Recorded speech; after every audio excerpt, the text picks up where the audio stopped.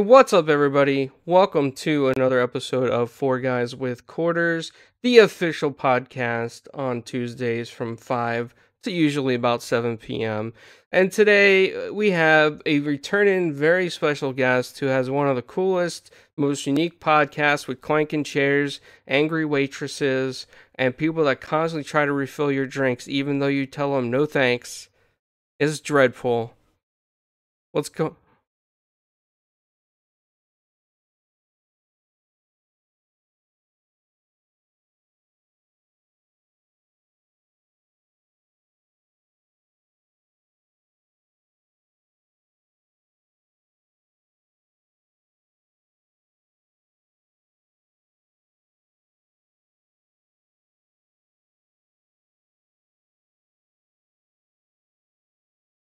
And it looks like already that we might have an audio problem. So I'm gonna fix this while we're live on the air, and this might take a second, but I will get this fixed. Just give me 1 second here. I can hear you, but there's no output to audio capture, so they can't hear you in the chat. Yeah, they can hear me, but they can't hear you. Yeah, so I think I pulled a Flamish here. I gotta restart my audio program if I can find it.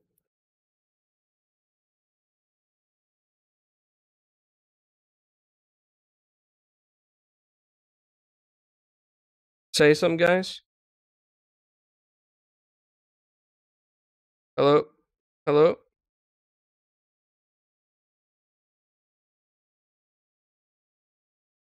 I hear clowns and I hear Midway. There we go. Now you're fixed. Live on stream. All right, your own tech support. And I hear an echo on myself. Oh. Oh, Okay, I was checking the YouTube stream. We're good. So you guys still do not hear. Okay, you heard Dreadpool. Did you hear Midway? Did you hear my beautiful voice? His beautiful voice. I can go baritone.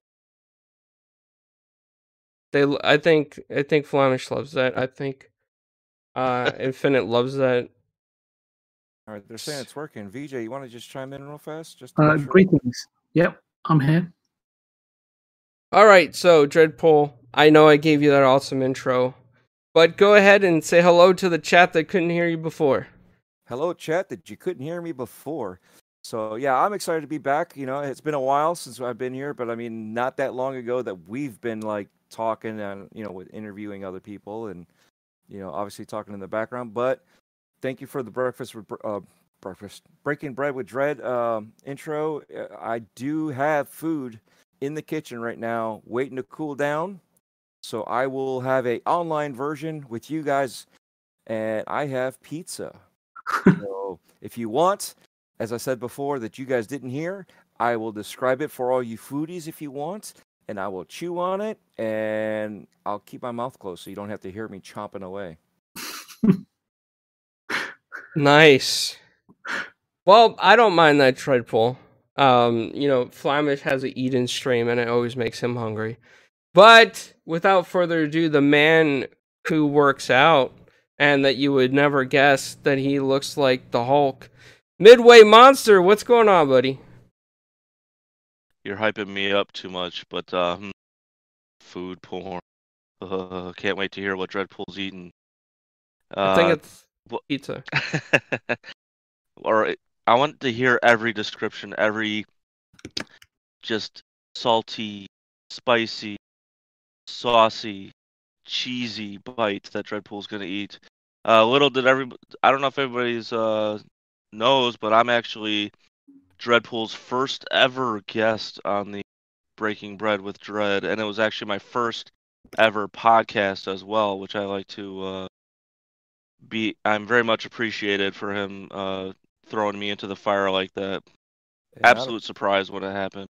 Not a problem. You all should have seen his eyes when I had my backpack. I'm standing by my car. I had my backpack and the tripod behind me. He's like, "What's up with this?" Like, I'm wondering if he was thinking he was going to get kidnapped or something, like tied up and thrown into the trunk. So yeah, it was a funny start. But hey, you did really well, and here you are. Oh, thank you, sir. Thank. But other than that, man, what's up? What's up, guys? Midway Seven Monster here, ready to talk to some great topics. Can't wait to get it started. Let's go. And VJ, what's going on, man? How you been feeling? Yeah, not too bad. Thanks for having me back on the show, clowns. I really appreciate it. And it's fantastic. We've got Dreadpool. It seems like an age since I've spoken to him, and it's nice that he's brought his packed lunch with him as well. And Midway Monster, I hope you're doing well up there, wherever you are. Chi-Town, baby.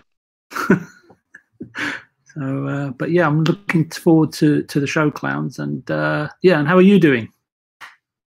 I'm doing good. Thanks for asking. I'm really excited about, some of the topics tonight. I mean, I know that some of them, have been talked about on other podcasts, but, let's give our opinions on things and it's a little bit different. Maybe the chat. Oh, thanks so much, Stephanie. We appreciate that. We thank you very, very much. And we appreciate you coming back. Thank you so much. And I'm going to go ahead. Thank you very much. This time I'm going to play some gameplay of Undermine and Wreckfest as we talk, because I'm curious what people think of this game called Undermine, so let us know in the comments as well as we're discussing topics. The first thing that I want to get into is, let's see, it is that PS5 trophies will be tied to in-game rewards. So it looks like, according to an article on MP First that I found on N4G, basically that certain trophies that you get will be things such as avatars or banners or things to reward you for playing. Now, keep in mind, in the past, Sony used to give you great rewards, but they gave you something. So now it seems like they're going to try to tie in some of this into like dashboard or system rewards. It's a I don't know. I feel like, it's something that Xbox has already done with avatars. Like when you played certain games, you got certain avatars back on 360. So I don't know. What do you guys think about this? Dreadpool, I want to go to you first since you're our guest. Do you think this is something that you should be shocked about and go scream outside and be like, "Oh my God, I get rewards now"? No, it's just even on the Xbox side, I don't look at it as a big deal. It's cool for a little bit of bragging rights. If it the other thing would be the just that euphoria that you get when you're playing a game and a trophy pops up that and you can look at it and see what you did and what you earned for it. But other than that, I'm not really too keen on it. I mean, it's not that I'm against it. It's just it doesn't excite me that much. But to get money out of it, that's totally different. We know how I got my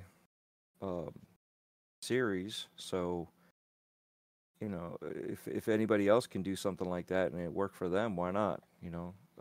Free games is great to earn.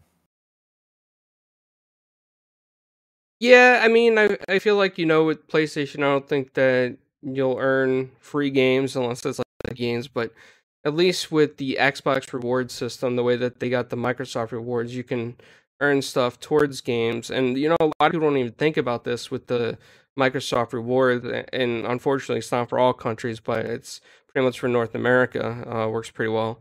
You can even use that money, the reward money, to get like Amazon gift cards to buy physical games on sale on Amazon too. So it's kind of like a lot of benefits there. And from my wife likes makeup, so you get makeups that you can get makeup stuff. Dreadpool, you could probably do that for your wife if she wants to go to Ulta or something. Waste all your rewards online instead of a console. You know what I'm saying? Yeah, anything that comes back to you is good. So. Yeah, absolutely. Anyway, any thoughts on this? I would say as probably about time. I mean, they've created something that's gonna bring stuff back into the PlayStation ecosystem. Microsoft has been it for years now, and obviously they have more avenues. Like even a Bing can get a Microsoft reward. It's a good start. And I know a lot of PlayStation uh, fans, like other YouTubers and stuff like that, are probably really pleased about this, and now they can customize their avatars and their page even more. So I'm glad. I'm happy for. Yeah, I mean it's always a benefit. Free stuff, you can't complain. Right. I don't think it's something that I don't think it's something that she could be getting the president's getting. It's pretty high up there, and True. M4G is something super exciting midway. Um, I don't know. Yeah, I mean, you hear the excitement in my voice, right? I mean, and that's sarcasm. It's something that, obviously a new generation has come up with something that's a little more involved. They did it, and you're gonna have those fanboy sites that are uh gonna praise it even more, even though a competitor has been doing it for years. Yeah, VJ, did you look into this? Any thoughts on this? I did have a quick look at it, to be honest with you. As far as I can see, there seems to be sort of very few details that have been officially made available by Sony. So it's difficult for me to make any sort of call or judgment as to whether or not sort of this initiative is going to be really successful in the future or not. What I will say is that if Sony and the community at large feel it's an initiative worth exploring and is potentially engaging and rewarding, then of course let's see if we can all work towards making it truly worthwhile, beneficial, and satisfactory for everyone involved. It may or may not sort of work straight out of the gate because there's so many facets to launching a new piece of hardware, let alone all the best bells and whistles that are there to be explored. I'll be hugely disappointed if, just touching on what something Midway just said, if gamers within the PlayStation and opposing ecosystems just use it to throw around playground insults or just sort of garner petty narrative just around this. I think it's something new, and I think it's definitely going to need tweaking, adjusting, and evolving over time in order to sort of make it maybe whatever it is in terms of making it ideal.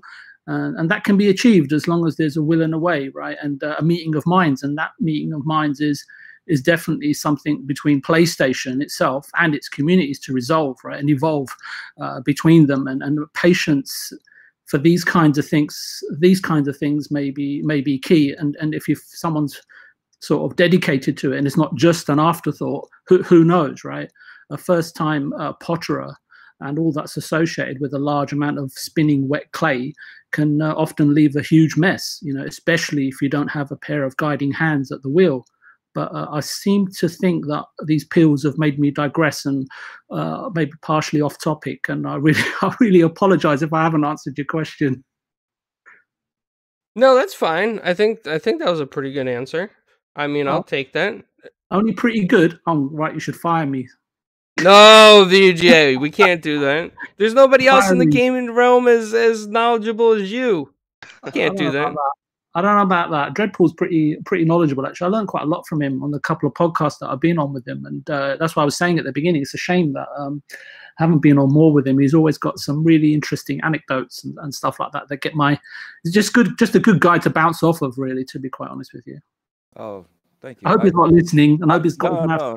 That's quite all right. I actually, to be honest, I love listening to everybody's ideas and their thoughts, because everybody's unique in that way, and it's good to bounce off of other people's ideas and to learn from that. So absolutely, I do the same. That's my own thoughts, Yeah. So speaking of, when you were talking about that, I was literally picturing Ghost and how he was how he had his hands over her. was somebody putting your hands over you, or were you putting your hands over them when you guys were molding that clay? Next topic. I'm taking the fifth. I was just wondering. I'm willing to to help you be the outer spoon. Yeah. Midway, say something. You said you was going to look after me. I got you, man. I got you. I got your back, but just far away. Over to you, fans. They're saying that Dreadpool's quiet, but on my Am I side, he quiet? doesn't sound quiet, but I can raise his volume. Maybe I was Well, being quiet because I was trying to be sensual. Hey. Yo. Yo. So the next topic I want to get into, and I think Dreadpool's gonna probably know a little bit more about this because he has really been into tech lately on these consoles. There was an article that came out, I think it was in Eurogamer, that the Xbox Series X thermal and power analyst is very efficient for what it is. And it seems that it's just as quiet, if not quieter, than the Xbox One X, which is amazing for what's packed in there. Obviously, it's not as big as the PS5, so that's great too. And it seems like that the heat, the way that the heat is dispersed, is very, very efficient, according to the article. Dreadpool, what do you think about this? At first, I didn't like the design. I didn't mind it. It wasn't like I hated it, but in retrospect, when you look at the way it was designed, the console was literally designed by the shape of removing the heat. You made it into a tunnel. You know what I mean? So when you cook on a what's it called? It's one of those fire stoves. And, so basically when you cook on that stove, all your heat is going up, right? So you're removing it from wherever you're cooking. Let's say it's a brick oven and you're going to cook your pizza, right? So all that heat's in the back, but on here, and it's escaping through the tunnel. So same thing here. They're trying to figure out a way to navigate that heat out of the console. And I don't know if you noticed, but granted, on current gen games, the One X is using more power, and it's roughly the same heat signature as the Series X that's using less wattage. Okay, so there's your efficiency right there. It's removing the heat right away. So when you look at those thermals that everybody's showing you, the bottom side is where the air is coming in, and the thermals are you could see how it's gradually changing. And a lot of the controversy was people touching the NVMe. Well, you're touching the metal part of the NVMe, which is also a heat sink. NVMe's are always hot. Mine's scorching too when I use it, but it's not hot where it burns my hand. I can hold it, but to my wife, it's too hot for her to hold. She's not used to touching or holding anything hot like that. I'm washing dishes with scalding hot water, no issues. You know what I mean? So it just depends on your sensitivity on your hand on what you consider hot or cold. It's just like pain. How much pain can you handle? Women push out a watermelon and we're looking at it going, nope, not me. You know what I mean? And they say the same thing, but yet they have another kid.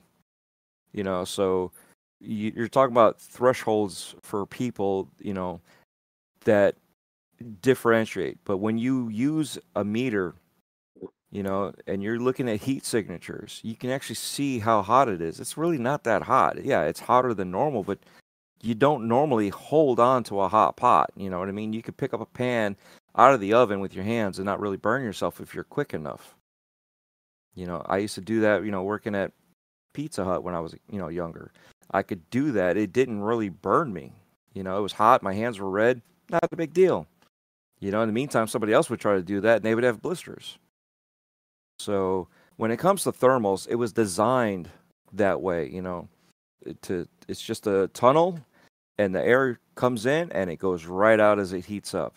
And it's probably one of the most efficient designs is a tube, but you can't do a tube like that when it comes to electronics. You can't bend them around the corner. You have to have them flat. So for it to be a box like that, like a cylinder brick, Makes sense.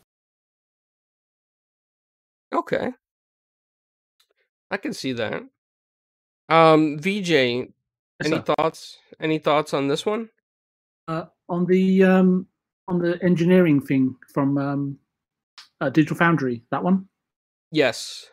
Look, I'm not a technical guy, right? So please feel free to chime in. So I'm just going to be a bit haphazard, but I had a quick look at the video this morning to the link that you sent. So thank you for that, Clowns. Digital Foundry sort of seemed to have made a video based on testing like very specific games and in a specific testing environment, which are probably England. They also have a mentioned, I heard Richard say that it was a non-final pre-pro unit, not a full-on mass pro retail unit. And in my experience, pre-pro units are not the same as what comes off of a production line. I'm not an engineer, but first and foremost, a console just needs to serve its purpose technically and perform in the public domain. And what I mean by that is out in the wild, so to speak, across the globe. Really, it's not really a question for me, so long as it doesn't sort of catch fire or explode. I'm all good, Clowns. But however, I was listening to a podcast last night, which was interesting. It was a PlayStation one, so please forgive me. However, certain games on the PlayStation 4 started pushing the hardware. It became hotter and louder to the point where the only way that I could actually sit and play the game was actually wearing a headset in order to drown out the PlayStation fan noise, if I'm quite honest with you. My point is, only current gen games were shown on the Xbox Series X. So I was listening, as I said, to a podcast, and I don't know the truth of it. Right at the end of the day, I listen to many things, and as Dreadpool was saying, is that whether it's right, wrong, or indifferent, it's irrelevant if it can help to fine tune your thoughts. Right, we're all allowed to be wrong, right? Because we're always constantly learning. So what happens when a true next gen game with a high load, which requires sort of continuous loading for a long time, especially like something like God of War, could that potentially or inevitably be the result or fallout from that in terms of in the future, the machine running hotter and the fan running quicker? I have no idea. The simple answer for me is right now, if I'm asking myself that question, I don't know the facts, or, is it going to be another red ring of death? And the thing is, if people could actually evaluate that now, then maybe the red ring of death would never have happened. So I have no idea what's going to happen in the future. However, it is something we would all like to know, because obviously, in a couple of years down the line, it could affect the Series X, it could affect the PS5, it could affect any hardware system, right? But however, you've got the same situation over with the Sony with the liquid metal solution. At first, when I first heard about it, not at the teardown, but before that, I was just, it's just like, craziness, right? But obviously, there is a liquid metal solution in the PS5.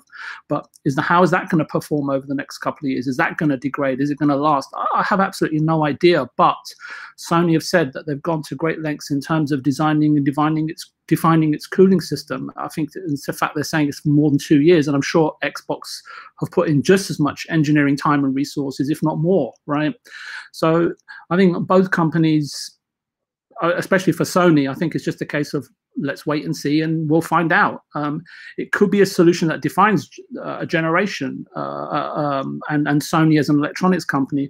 But what's more and more commonplace in the modern age is that everything electronic, forget about these consoles, right, is seemingly built for obsolescence. Nothing seems to really last at its optimum level, performance level anyway, for more than 2 years or so.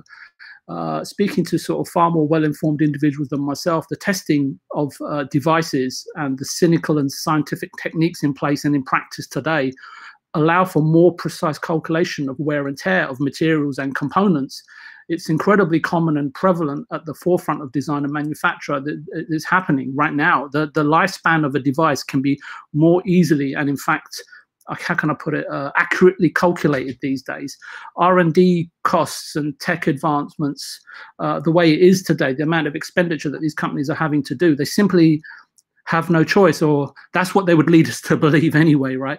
It's definitely not like, and I don't want to show my age here, but it's definitely not like the 1950s anymore, where everything was built to last, right? And that was everybody would say the same thing, whether it was a TV or a washing machine. I think we can all definitely recall the Samsung N7 battery fiasco, right? When they're all catching fire and exploding, as I alluded to earlier. It was both worrying.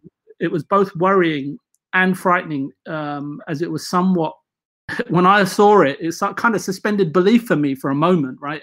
And then planes being grounded and flights being delayed and all sorts. So I think as long as issues like the N7 battery, red ring of death, and my old tumble dryer back in England not breakdancing like R2D2 can be avoided, I think we can all probably rest easy. So anyway, I thought I'd mention R2D2 just to cheer everybody up, but obviously it didn't go down too well. No, I got it. I heard it. I was waiting for the chat to respond, but Asa said something else. No, VJ is not over 70. He sounds like he's 25, Asa. Thank you. The check's in the post. Thank you, VJ. I would like that with some English breakfast tea. Yeah, sure. Why not? And not the afternoon tea, the breakfast tea. Yeah, absolutely. Well, it is afternoon, though, technically speaking. So might have to wait till tomorrow morning. Yeah, so I mean, my opinion on it is I think that, Xbox came out and made a great console. I think they designed it well. I think they don't want a repeat of any issues of overheating. I mean, at the end of the life of the Scorpio editions, there were some rumors or some things where, some people claim their consoles were overheating. I'm not sure how true that is because it's never really been confirmed. Mine gets hot, but that's normal. That's what electronics do. I've never had issues with mine like shutting down, except for one time with the preview dashboard on a game where it said it overheated. But I think that was due to the game not being optimized for whatever preview bug that I had going on at the time. So I think that the next gen we're going into, I think both consoles are going to be fine. I think that Xbox engineering team has really done a great job on dispelling the heat. So I don't expect any issues whatsoever, and I think that console is going to last a very, very long time for people. Actually, I did have that issue. I do have it, actually. Oh, the overheating on the Scorpio? Yep. So I have a glorified paperweight. I was able to play a couple smaller games that don't push it. Otherwise, it pops a fuse. And I've already replaced the power supply from before. Oh, that's not good. No. So that's why I can't wait for the next 2-3 weeks to happen. Yep. Yeah, I'm really looking forward to it too. This time I'm going to get my Series X. I'm no baby stealing it from me. I'm going to be first in line at GameStop when they open. I will be there probably with a tent around 3 a.m. and I might not shower for about 5 days to scare the line away. That way the line does not come near me. That way they can back off. Yeah, and maybe I can make it, maybe I could make it into a little bit of a drama situation where I just take a bucket with me and put mud in it and then like have a roll of toilet paper next to it just so they think that I've been sitting there for days. Because I really want the Series X and I don't want to lose it this time. Thanks for the subscription, MN. Appreciate it. So I did an experiment. Oh, you did? Yeah, what happened? You put glitter in your beard? No, don't do that. I gotta bedazzle it. It's so fresh and clean and new. But anyway, so while VJ was talking, I actually stayed awake. Thank you. And I booted up my Xbox. I have a external Western Digital black 1 terabyte SSD, and it was cold. I booted it up. I just put on a random game that was on that SSD. And by the time VJ was done talking, which, is a good amount of time. Just kidding, VJ. It was already warm. Guys, these systems are going to be hot.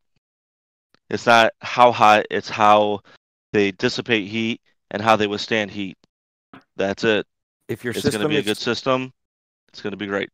If your system is cold, it's either not working or it's not powered on to be plugged in. Well, I got that where if you turn the Xbox off, your externals turn off. So soon as I turned it on, it went. Yes, it started warming up again. But So if it's not cold, if it's cold, it means it's not yet. It's not even on. You know what I mean? It's right. either that or it's damaged and it ain't working. So and Right. that's the funny thing. Is your computer at home or your laptop at home hot? Yes. You know what I mean? So for them to freak out like this is silly. I agree. Yeah, I mean, a lot of you guys might not remember these days, but I'm sure Dreadpool, I do, VJ does. I don't Midway. I don't know how old you are. I don't know if you're in the same age group as us, but do you remember the days of the VCR? I am 36 years old, sir. Oh, so you do remember the days of the VCR. So I still have 2. Yep. In the days of the VCR. Oh, go ahead. I'm sorry. I got them to where I can dub DVDs and stuff. It's I record stuff. Oh, nice. Don't tell it. Don't tell it. Yeah, I know, because these days it's scary with all the warnings on VHS tapes, huh? No, back in the day though, with VCRs, they used to get, if you kept watching movies over and over, not only did the cassette get hot, but like the actual VCR used to get hot on top, and those things never dispelled heat properly because usually the vents were like underneath. So it'd be like this really hot box, and I remember one of my friends back in the day, he used to love watching movies, and he would watch them nonstop. He went, I think, like on a 24-hour watching spree of mix of comedies and horror movies. And when he took the last cassette tape out, the VCR tape actually started to melt, like the little plastic windows above the film started to melt. Oh, wow. Yeah, and he was very disappointed because it was one of his favorite movies. So I have a similar story. I had a Magnavox back in like the mid 90s, and afterwards, like, it would stop record. If you hit record, it would record for 3 seconds and then stop. That's how bad it was getting. So we got a new VCR, and then I decided to take it apart because I'd never seen what the inside of a VCR is like. And when I took off the top, there were burn marks on the top of the casing. wow. Yeah. And when he put it back together, he had extra parts. Probably. So I just want I just want to know who drives a car, even if it's winter, right? And they're going to tell me that their engine is hot. You know what I mean? That's really where we're at now. Is people freaking out over heat issues? Is it an issue? Yeah. I mean, you're running it hot, are you not? You're running your engine. It's going to be hot. Whether how efficient it is will determine on the heat that it's going to dissipate. But to make a big deal out of this is kind of silly, especially when you have to get. We'll wait for Digital Foundry to let us know what they've figured out, because you have somebody that just decides to touch a heat sink and then say, "Oh my God, it's hot," and freak out. To make a big scene out of it. Well, I mean, that's all it kind of takes, but you know what? To be fair to Digital Foundry, though, the news topics have been a bit light this week, haven't they? So you got to allow them to give them that at least. Well, when you have other people in the community, be it creators or just trolls, I'm going to wait for Digital Foundry to tell us what happens. Oh my God! Well, why do we have to use them as the end all be all? That's right. Well, especially when we've got 4 guys with quarters. I mean, it's ridiculous if you ask me. Exactly. I'm telling you. Break it all down. We should be 4 guys with millions. Yeah, well, that's a long shot off. Maybe if we can convince a private investor to let us buy IGN and then rename ourselves as 4 guys at IGN, maybe that will work. Maybe we could be raking in the millions then, but I don't know. We'll talk after the show. Yeah, got some deals going midway. You think you can make it happen? Shh, hush, hush. He's going to take his gym buddies down there and intimidate them. Nice. You guys. He's he's going to threaten them with Game Pass while they're strapped to treadmills. Hey, I don't want whatever gets the job done. Maybe put some Series X's on near them, and it gets kind of hot, you know. No. Sweat it out under the boxes. Determined Hero says, "Don't aim too high. Just 4 guys with dollars." I mean, that's not bad, right? 4 guys with dollars. Then we could play a couple more arcade games than just one quarter play each. The bigger machines. Yeah, we could play. We can do the crane machines and try to win stuffed animals. There you go. Infinite says 4 guys with VCRs has a ring to it. I wouldn't be surprised if there was a channel out there like that. Well, the next topic I wanted to get into is, see, I don't think this is a big deal, but everybody's getting like all crazy over it because they think this is a sign that Ubisoft is coming to a deal with Microsoft, and I don't know, because here it is. Rainbow Six Siege is coming to Game Pass. Is this really a big deal? Now, let me give you my opinion. I don't think so, because it's been in PS Now since May of 2020, and it's leaving November 2nd of 2020. So, is it really a big deal that it's coming to Game Pass? I would hope eventually it was going to come to Game Pass. The game has been out and has iteration after iteration of updates. It's kind of old at this point, and you can buy the base game pretty cheap, I believe. So, I don't think it's a big deal. I don't think it's a sign that there's any deal going on with Ubisoft. Not saying that Microsoft doesn't have a deal in place, but I don't think Rainbow Six Siege is a determinant factor here that says, oh my God, let's go out with cake and balloons and celebrate that we got Rainbow Six Siege and Game Pass and there's a deal going on. So, Dreadpool, I want to go to you on this because you do have a lot of common sense. Sometimes you have to correct me and other people in podcasts and be like, calm down, guys. So what's your take on this? Oh my God, they're buying. No. Is the reason why they're leaving PS Now because Xbox is buying them? No. You know what I mean? It's yeah, we had Doom in there. You know, that's just a coincidence. You can have any game in there and use it as a coincidence. So for Ubisoft to do something like that, okay. So let's use that same analogy now. Wasn't Resident Evil like the old collection, the remastered collection in there also? You know, everybody's just trying to find that little nugget of truth in everything and try to blow it out of proportion. Is there a connection there? Yes. Is it anything that's going to make a difference? Not really. You know what I mean? The connection is they're in Game Pass, but they've also had other games in Game Pass. Okay, so it's not really a big deal. You know, once we see more information, you know, just the game in Game Pass doesn't mean anything. It just means that there was a deal struck for money to change hands. You know, it was important enough for them to go to PlayStation. They got their money there. They got whatever deal they set up with PlayStation, and now they're going to Xbox. Would I like to see them? Yes, I would love to see them. You know, I was teasing somebody on Twitter about, you know, Assassin's Creed Ragnarok, and I was like, yeah, I'm waiting for it to hit Game Pass. I'll buy it then.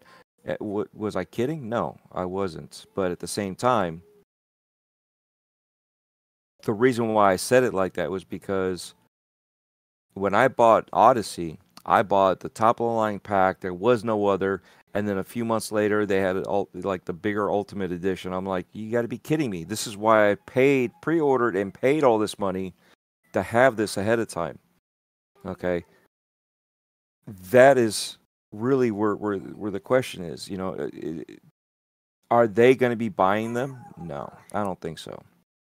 It's like I said, it's just a deal right now. Could it be in the works? Yeah, everything could be in the works. But you got smaller creators, you got smaller developers. There's a lot of people. Oh, look, Lord Cognito on the screen. But you got a lot of people. Sorry about that squirrel. You got a lot of people that are just grasping for straws for anything because they want to know. I mean, we got that thing in New Zealand, you know, and someone said that they are in there and they're going to be, massively involved with a huge project, and everybody now thinks it's a studio.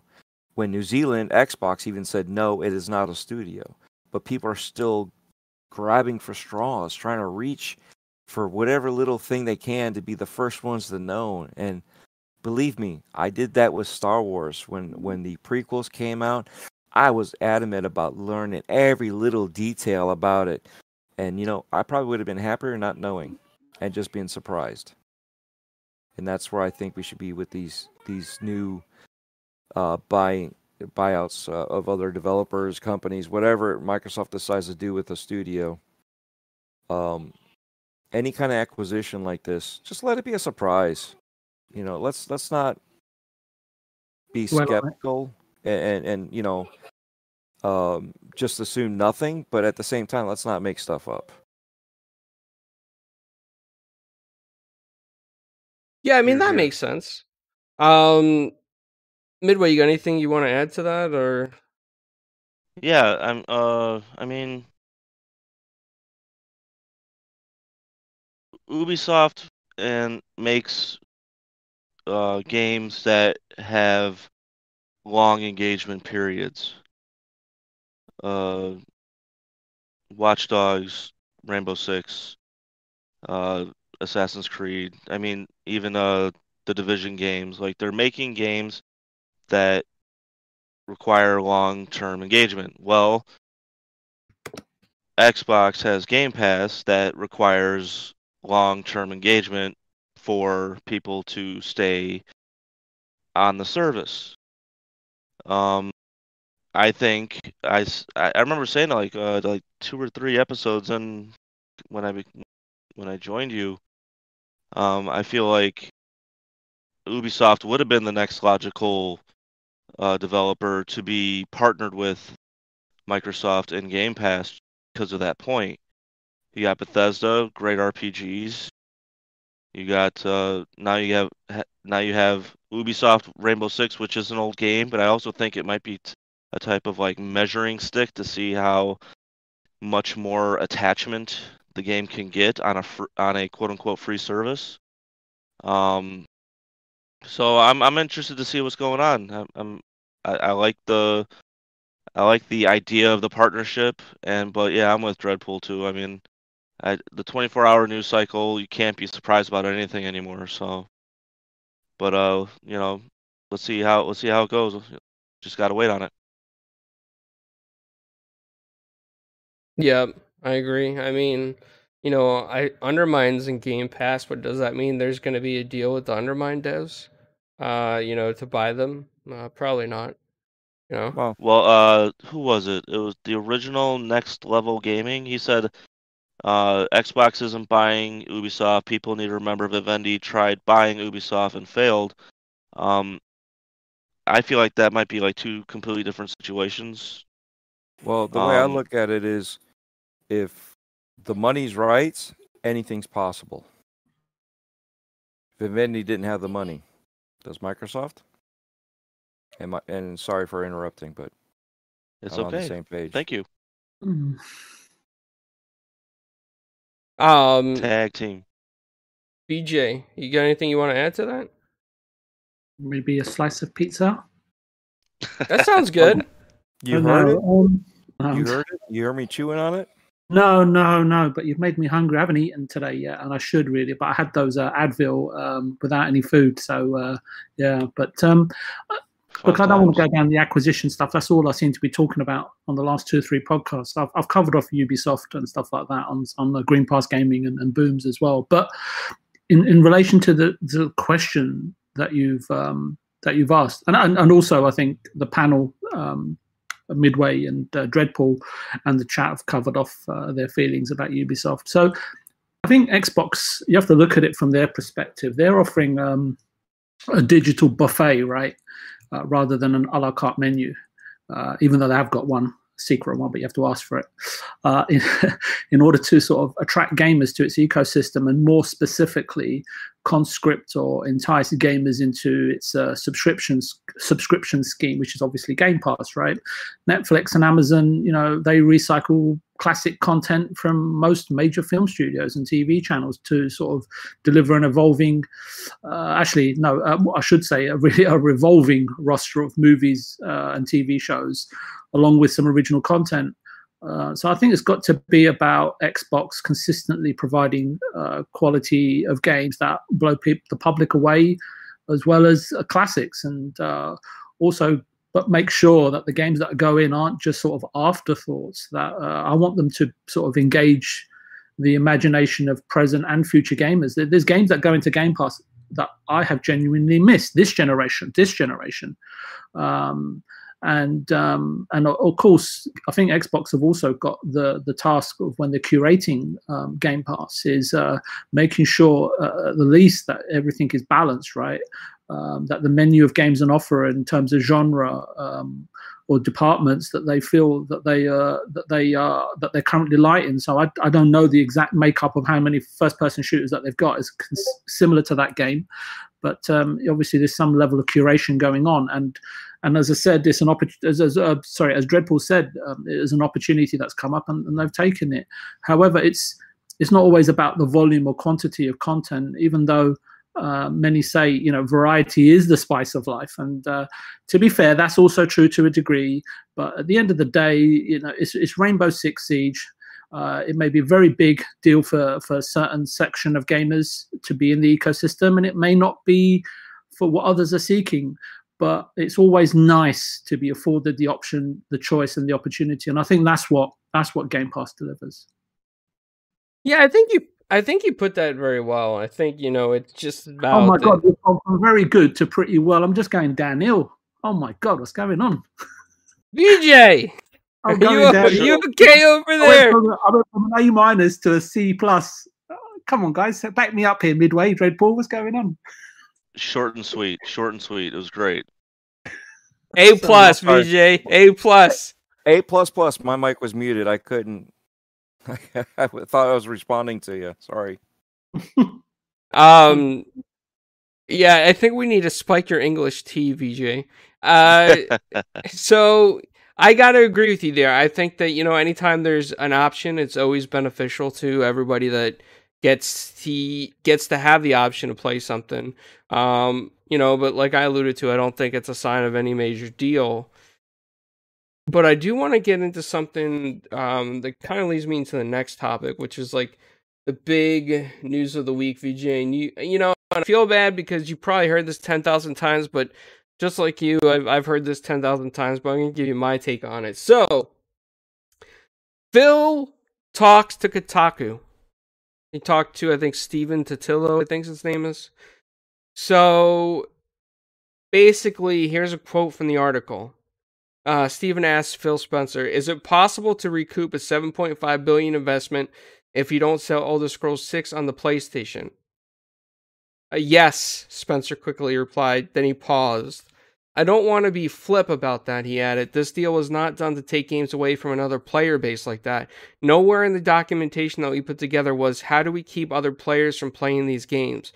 We want more people to be able to play games, not fewer people to be able to go play games. But I'll also say in the model, I'm just answering directly the question that you had when I think about where people are going to be playing and the number of devices that we had. And we have xCloud and PC and Game Pass and our console base. I don't have to go ship those games on any other platform other than the platforms that we support in order to kind of make the deal work for us, whatever that means.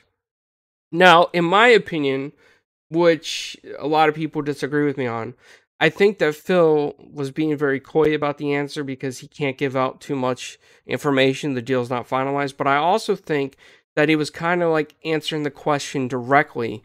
The question, again, was, is it possible to recoup $7.5 billion if you don't sell Elder Scrolls 6 on the PlayStation? And Phil was answering that directly. Of course they could recoup their money if they don't sell on the PlayStation. And my take means that Phil is just answering the question. He can't allude to the fact that it may or may never go on PlayStation. I think Phil's the type of guy that would allow stuff on other platforms. Maybe, if anything, like timed exclusives, things like that. And a lot of people say, well, clowns, you know, if Phil bought Bethesda and ZeniMax, it's definitely to make it exclusive. He's not playing around. But also think about this. In my opinion, I think Phil really bought ZeniMax and Bethesda not necessarily for the exclusives. I think he wanted to get them before Amazon or Google gobbled them up. Because Amazon and Google are out there looking for studios, major studios, and major IPs. And yes, Google Stadia can fail, but Google has the money to rebrand it and come back with it. And Amazon Luna is starting at $5.99 a month. And Amazon is the one that I would fear right now, because Amazon's on track with a pretty good base with Twitch Prime and Prime Gaming. So all those free games that you get in Twitch, I imagine at some point you're probably going to be able to play them on Amazon Luna. Probably those particular games for free. And if you pay the fee per month, then you'd get a library of other games with Amazon. So I'm thinking Amazon is the scary beast with... They already got their stuff in play. They already got the servers. They're ready to go. Google, they messed around with Stadia. They're kind of like failing here and there. They got some stuff launching exclusive to the platform, but it doesn't seem to be taken off. And I think Google just went about it wrong. They just tried real quick because they saw xCloud coming. But I think Amazon's secretly been waiting for a moment to gobble up some studios. And that's why Xbox, Satya, Microsoft, and Phil made that $7.5 billion deal, and I think they're going to make more before Amazon could touch another studio. So with that said, Midway, I want to go to you first on this. What do you think about this situation? Do you think that Microsoft's going to keep stuff exclusive, or do you agree with my opinion? Clowns? Oh, yes. Clowns? Sorry, Can I just ask you, what's your policy about being harassed in the workplace? Because Dreadpool is doing some spiteful things to me in the chat. Hey. You know you like it. He's teasing me about his pizza, Clowns, especially when he knows I'm really hungry. Oh, Dreadpool, you're going to make us all hungry. We're not even sponsored by a pizza company. I can't even send BJ free pizza. I wonder we're never going to get to talk my own with this behavior. I am my own pizza company. It's the Dreadpool Pizza Company. Yeah, that is true. You make your own crust, right?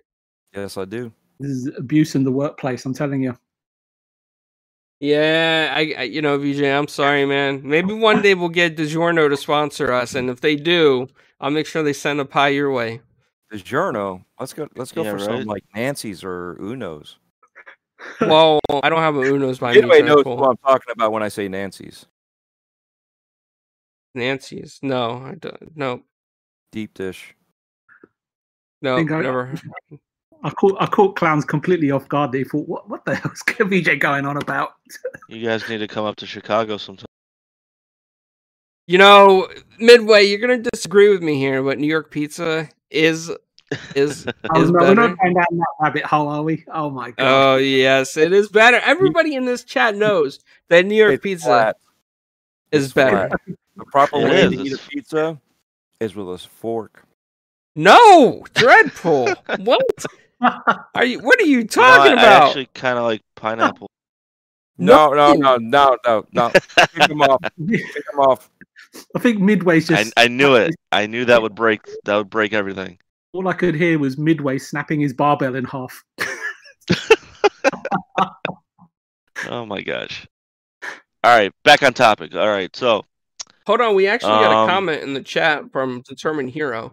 He says, Phil knows that Microsoft needs exclusive, but stealing games away from players was never going to work. Instead, why not make service exclusive like Game Pass? Easy cross-play and easy cross-platform. The lease system, he's saying, like leasing it to PlayStation. Hero, I hear you on that, but I don't think PlayStation would ever allow Game Pass. They won't. That would make them admit that PlayStation Plus or PlayStation Now failed. Then they would never do that. Are we going to scroll? Because I got something for it. You know how Microsoft and Xbox are trying to make a web-based app like Amazon is for Apple? They can do something similar. Although I've heard that Hulu does not work on PlayStation. So I'm assuming that probably it's going through their servers where they can block what sites you go to. There, I Okay. said it. Yeah, So- I mean that makes sense. Go ahead, Midway. I was gonna say, clowns. I feel like I agree to a certain point that they bought ZeniMax from everyone else, but I do believe they did like a two birds with one stone idea where they kept it away from other people's hands, and they're gonna make it work for them in Game Pass. Now fanboys like to throw out, well, now there's no exclusives anymore for Xbox when Phil Spencer said that he doesn't want games basically just on one device. But now he's got a plethora of devices now in the ecosystem, which to me is still considered an exclusive because you need Game Pass or Xbox Live now.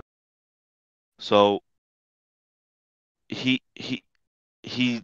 I think this is the culmination of his hard work, and you will see I don't think they'll ever be on PlayStation. I don't think they wouldn't do that. Because I believe you'll see as soon as the new consoles come out that what do you think, like 3 months of Game Pass, you think it's gonna be? It's gonna be soaring, in my opinion. I think it's gonna skyrocket. Okay, I mean a fair point. So you think you're gonna have to have Game Pass to play these games? Is what you're saying? No, I'm not saying that at all. I'm saying that he is going to keep it in the Xbox ecosystem. So PC play anywhere, even on the well, did you guys see that one video where the guy played it on his Samsung refrigerator? I mean, Yeah.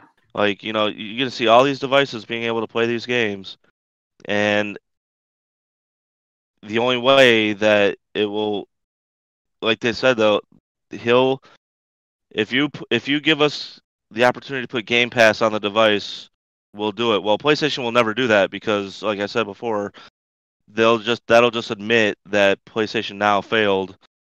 So that will never happen while they still have a good relationship with Nintendo, and we'll see how that goes in the future.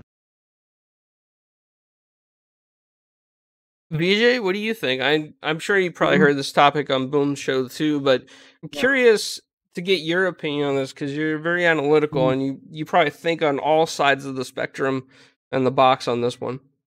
Yeah, and that's the problem, clowns, because it doesn't matter what I say. And I've got something to say, obviously, but there's just so many facets to this deal. There's so many repercussions to this deal. You can look at it from Sony's point of view, gamers' point of view. And when I talk about gamers, I'm not being divisive. I'm talking about all gamers, right? So I'll give it a go. And I mean, Midway, the chat, yourself, have all said some, I think, incredibly sensible things, right? Compared to some of the other sort of chats that I've been on where people just haven't been as open-minded to actually discuss it sensibly. They're still too stuck in their ways of what's gone in the past, and they're holding on to the past rather than what could potentially be better for the future. And even if it's, not the right thing for the future, at least we've discussed it, evaluated it, then put it aside based on what a company situation. Anyway, I'm digressing a little bit, but it was just something that Midway just said now, and the quote I think he was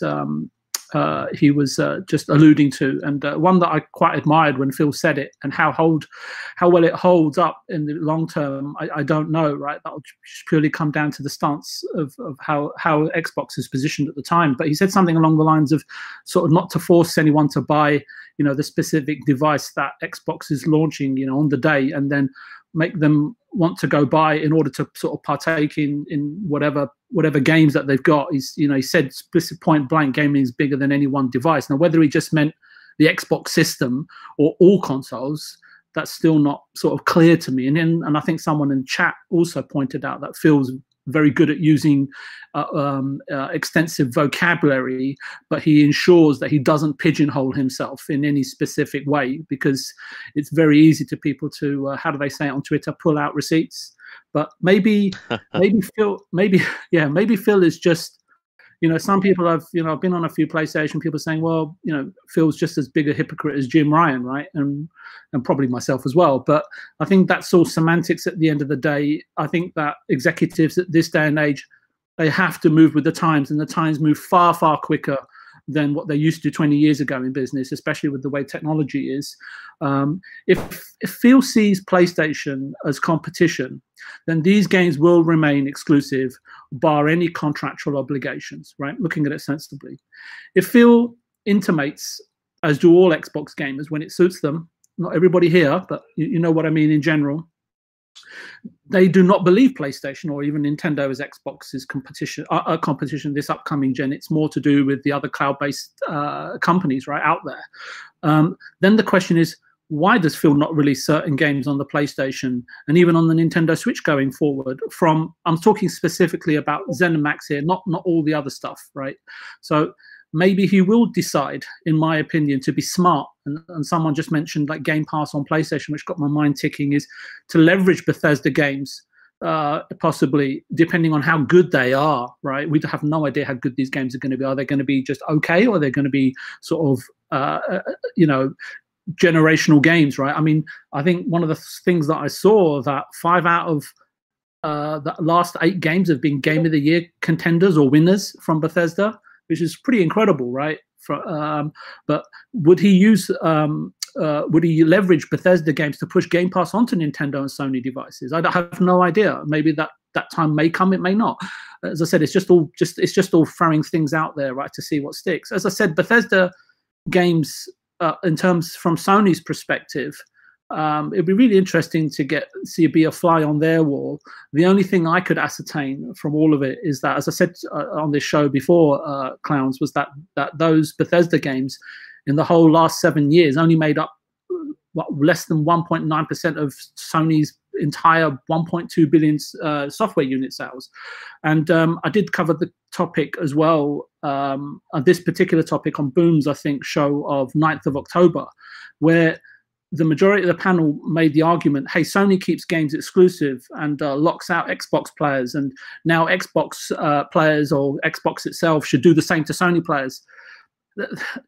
And when I see Phil, when I try to read him, and maybe I'm too old, or maybe I'm just missing the point, but it kind of sometimes goes against what Phil's saying or what his intent is, or the way that he speaks, right? He always comes across to me as he's trying to build a gaming utopia. Whether that's just for Xbox or everyone in the world is inclusive is yet to be determined. Because really, some of these huge games that are coming from ZeniMax, let's be honest, they're best to be, experienced, right, on the big screen, right? And to me, this like approach where they did this to us and now we've got to do it to them is somewhat short-sighted. I don't mean to be rude or impolite, Clowns, but I'm just trying to find my words today, or something to that effect. And I'm not saying I'm right. I'm saying the opportunity to see how Xbox could endear themselves rather than alienate themselves to other hardware format holders could be a really interesting strategy going forward. I think that there might be worth exploring a better way to approach this. Again, I broke it down on Boom Show, but no one other than Zemi wanted to explore it. It was just a fun opinion, right, to avoid an echo chamber, right? The last thing you want to be on a show is everyone's just agreeing with each other, right? It's not really interesting for the chat. Maybe it is. I don't know.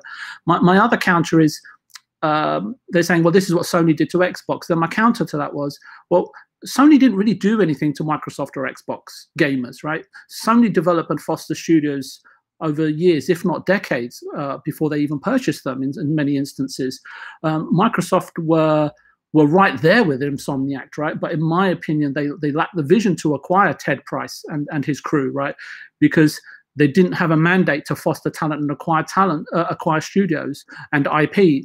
But what they were looking for is, and they constantly look for, is what products or what studios can we acquire right now that helps to cement our position in the marketplace and also helps to cement our forecasted revenues.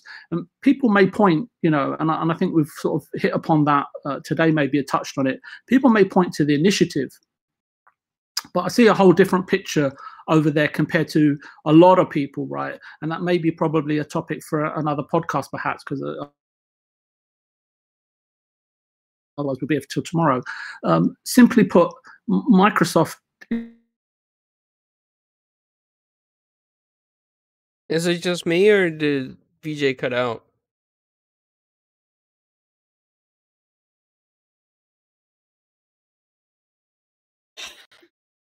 Hello?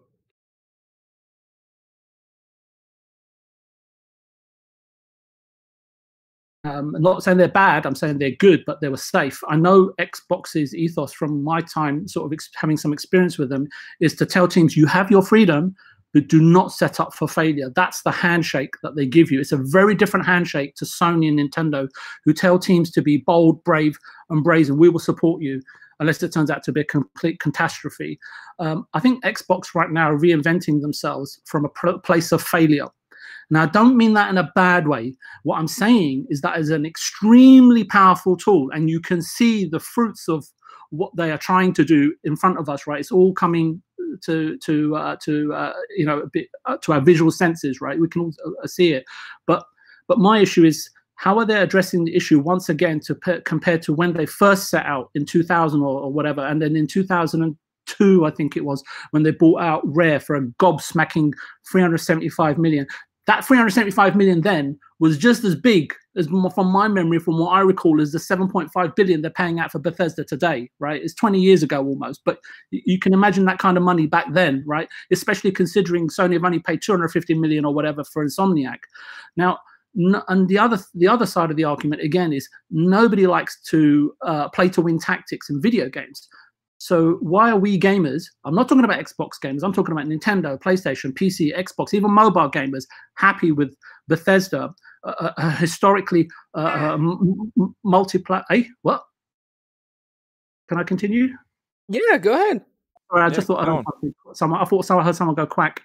So happy with someone's like skinning a duck alive. I don't know, but happy with Bethesda, a historical multi-plat studio with IPs that are indeed iconic, if not part of pop culture, or and you could argue the historic tapestry of gaming itself. Now it's being acquired to serve Xbox in its lack of portfolio, because they want to make sure that they sell systems, and most of all that they sell subscriptions and retain subscribers for the longer term. Xbox, in my experience, right, and I hope that they've changed going forward, and I've talked about this again on your show, Clowns, and I'm just about to wrap up in case you're wondering.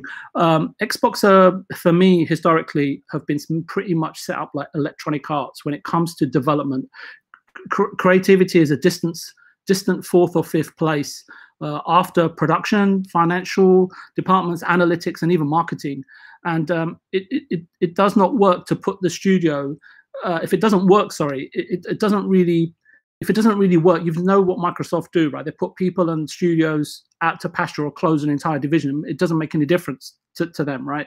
And I could make the case that since 2000, Xbox have failed to learn from past mistakes till this very day, and are set up to continue the trend of maybe even devaluing IPs and brands, which I hope they don't. And people say the management of Xbox today is different.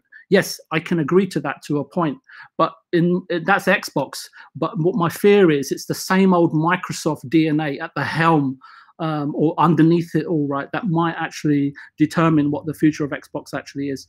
I've got a load more to say, but I think I'll probably just stop there before I send everyone to sleep. The Advil kicked in. The duck. Sorry. Sorry. The Advil kicked in, VJ. Good job. Yeah. Okay, I was going to talk about the Xbox dystopian future that I've got planned, but it might take about another 20 minutes. But I don't know if I've got the energy today. Well, sorry. don't worry, VJ, because I got one more topic that I think that you can definitely elaborate on. So I'll go to you. And that's UK Dadris and Samantha Fox. No, not UK Desert and Samantha Fox. Okay. But I will go to you last on that so that you can give the endpoints after you hear everybody and what you think. So, to nobody's surprise, at least not to my surprise, there's that thing going around the internet that Jeff Keighley, Phil Spencer, and Gabe were all on a phone call. Now, Gabe is the CEO of Valve and Steam. And it was something for the Game Awards that they're preparing. Now, a lot of people are starting to speculate. Did Microsoft make a deal with Steam or Valve? Did Microsoft buy Steam or Valve? Now, actually, I've been saying for over 4 years, if you go back to the original Four Guys with Quarters episodes, that I said that Steam would be perfect on Xbox instead of a Steam machine, because then you could just load the app and play Steam games and it'd be great. Now, I said that long before Game Pass was in existence, which, to my credit, I also predicted. Sorry, guys, I just had to throw that out there. So now that we have Game Pass, and now that we have all this stuff out here, I honestly think that we are going to see Steam on Xbox at some point. I honestly think that we're going to be able to play Steam on the Series X and in the cloud with a controller for games that work with the controller. I think, they're going to pick up your Steam library, tell you what's optimized for controller, what's optimized for keyboard and mouse, etc., etc. And I think we're going to see something there. It would be great if Microsoft really did buy Steam, but I don't know if they're willing to spend the kind of money that Steam is probably worth, because console players make up, 28% of the market, and PC makes up a larger majority, so Steam's probably worth just a little bit more. But that's my opinion on that. Midway, I'm going to go to you on this one first. What do you think? Now, correct me if I'm wrong. Is Gabe the guy that was on the news station that said the Xbox was a better system, and the anchors were like, "Why?" Yes. Is that was that guy? Okay. I just thought that was funny, but it kind of makes it.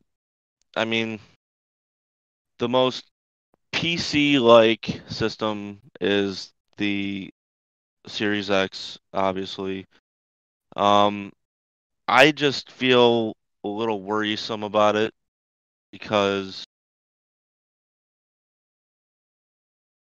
the one thing that the Series X, I don't know if anybody's, correct me if I'm wrong again, but did they say that there was keyboard and mouse support on the Series X? I believe there is, because there's keyboard and mouse support on the Xbox One X. Yeah, there should be. Okay. It's just what games. Right. So I mean, that's the only thing I'm worried about is the keyboard and mouse players. If you're ever in a multiplayer game, if you're on the Steam app, or if you're, in a multiplayer in the Steam app and you're on your controller, it's from a competitive standpoint, it's a little worrisome for me. But I mean, it really has no bearing on my gameplay or how I play. Options are great. So if anybody is really excited about this, more power to them, and again, time will tell. We'll see what's up. Okay. Dreadpool, what are your thoughts on this situation? It does pose an interesting question, right? Now, if Gabe, being an ex Microsoft employee, building a company and blowing everything that Microsoft has done when it comes to Steam out of the water, and still failing with the Steam box, you know what I mean? So with everything going on, them having Oculus, I could see them doing something similar, but I don't think they would actually own them. You know what I mean? On the one side, you have to worry because they are the biggest company when it comes to games, when online games, and being able to purchase them through their store and all that. Now, if you were to buy that, would it be a monopoly? Would it be enough there that the government would step in and say there's a monopoly thing going on here, and put their foot in the middle of the negotiations. Would the other thing is, as much money as Steam brings in, would Gabe want to get out of it and sell it for the price that Microsoft or Xbox is willing to pay for it, and vice versa? Would they want to pay what Gabe is willing to part with it? You know what I mean? So their store compared to the Microsoft store is what everybody says is excellent, right? Everybody prefers the Steam store versus the Xbox store. Now, as I'm sure by now a lot of the people on Xbox have seen the Xbox store, you don't put that much into a new console with a new store and trying to rebuild it and then at the same time trying to buy your friendly competitor per se. You know, whether or not they're doing anything like that, it's hard to say. I mean, they could also be doing the same thing that they're doing with GameStop.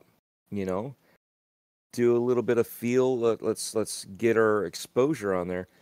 But I just don't see it. I mean, as much as it would be cool, I mean, you're linking your profile to Steam with your Xbox. So your Xbox profile ecosystem is linked to your Steam ecosystem. That doesn't mean that you're going to get Play Anywhere or Game Pass like that, or they're actually going to be purchased. You know, so it's something. Yet again, people are grasping straws. You know, just because this picture leaked out. Now imagine if the picture leaked out from several years ago when you had Phil, Sean, and man, I'm blanking on his name now. The old Nintendo CEO. You know who I'm talking about? Phil. No. Phil, Not Sean. Bowser. No, not Bowser. Before Bowser. I'm picturing his name. Reggie. Thank you, Reggie. God. Sometimes, you know, days don't work out too well when you're in thoughts.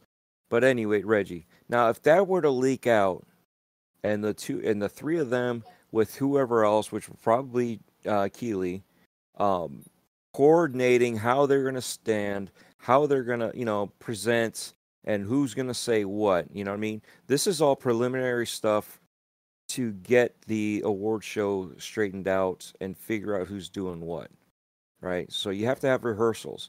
Well, right now we're in social distancing. We can't really do rehearsals like this. And these guys are running companies, huge companies that does the companies run on their own? Yes. But they still have other people that they either have to answer to or have to come up with some solutions at the higher level CEO spots, right? So with all that being said, for them to just leave and go hang out and be like, all right, cool, I'm just going to go here and rehearse my lines, not going to happen. You still have to make sure that whatever those lines are okay by you to say. This isn't a play where you're going to go there and you're auditioning to play a role in Oklahoma, West Side Story, or anything like this, 42nd Street. Those are lines that are designed by the composers that it's already set up. This is something that they're doing from the ground up for a show. So they have to make sure that everything that they say is accurate and okay with those CEOs or anybody else. It's not just the CEOs, but anybody else that's going to be there for their company, that their company is okay with them speaking about. They also don't want to say too much. I mean, at the same time, they have to be clear with what they say. So whatever they're presenting, that you don't want to give your cards at the poker table, but you're going to have a friendly conversation, right? So as you're presenting your cards on what you have, everything's a friendly gesture. You know what I mean? Yeah, are you smirking because you got the winning hand, or at least you think you do? Yeah, but you have the conversation there, and people are taking this out of proportion again and saying something. Would it be awesome to have Oculus or Vive or whoever, the VR that they're doing, or bring Facebook back in, because didn't they sell Mixer to Facebook? How do we not know that they're bringing something back in there? I mean, there's so much going on that if anything pops up, even me just saying that, somebody could take off with it and be like, "Oh, he knows something." No, I don't. I'm just presenting little tidbits to think about. Why are we speculating on something that we really don't know? It was a picture of a conversation. That was it. And people are taking it too far. Is it a great topic to talk about? Yeah. Would it be great for, wishes and dreams? Sure. Do we want, Steam to be on Xbox? Yeah, we do. But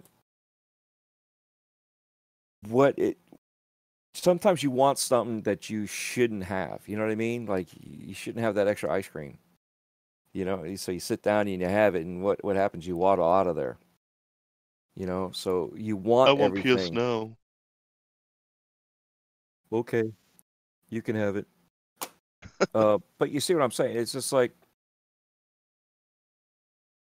Yeah, I people do. right now are grasping. You know what I mean? They're grasping again. It's just I don't think it's anything big just yet. Will they have something big to talk about that's going to be like, something to make you gasp? Yeah.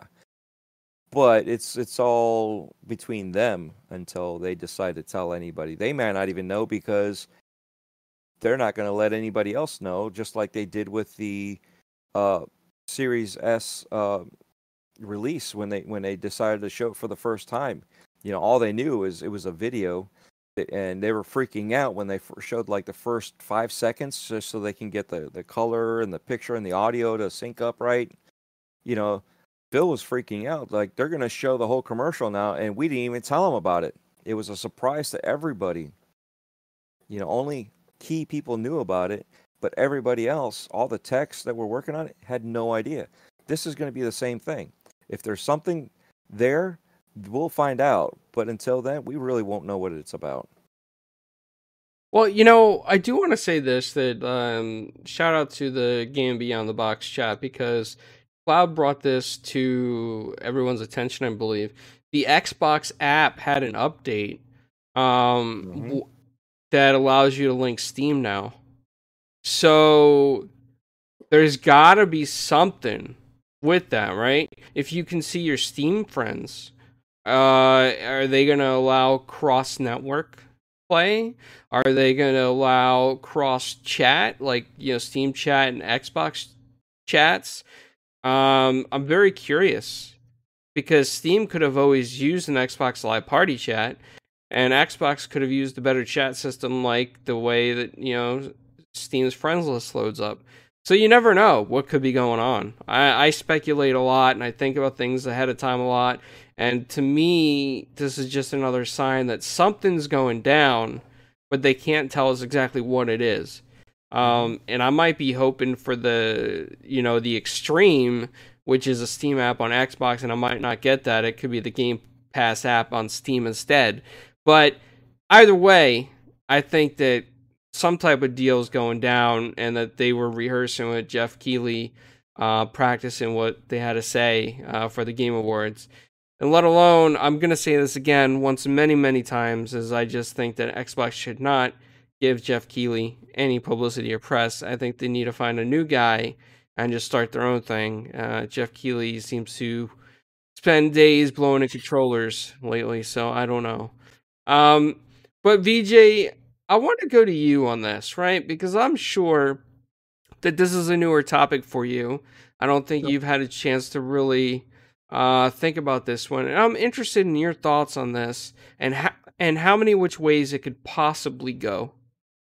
I think we talked about this topic on your show on October the 5th, actually, as Valve potentially being a target for acquisition. And someone asked me on Twitter, and they sort of said to me, "Oh, you talked about it last night." And I said, to be fair, no, I actually talked about it live with Clowns on October the 5th. That was the first time. That is true, VJ. But now we actually saw something new. So yeah. So look, I'm not an expert technically. I'm not a huge PC player, but I think someone touched at the beginning of the conversation in terms of Ubisoft as well. You got to look at it like this: Yves and Gabe are both in their late 60s and surely planning at some point in the future their retirement.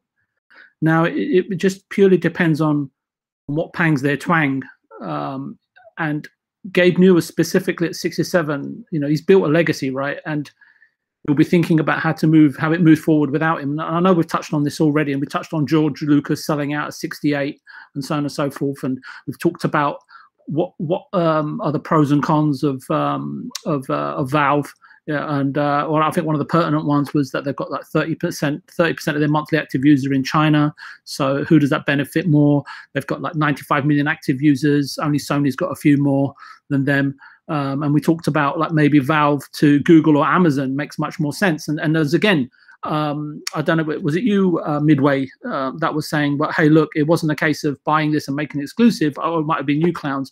It was a case of, hey, look, they bought Bethesda because they wanted to keep it out of Google or Amazon's hands, right? So on and so forth. Please accept my apologies if I've got someone's name wrong in that analysis. Oh, those clowns. So, clowns, yeah. So clowns, so just harking back to what you said. So in some regards, you're answering, your own question. So, and as I said, I think that Google's a really good place because there's Jade Raymond and Shannon Studstall over there and so on and so forth. But it's just down to someone like Gabe. At the end of the day, it comes down to the pitch, whether he's more interested in how his baby's going to be taken forward in terms of vision, creativity, and leadership.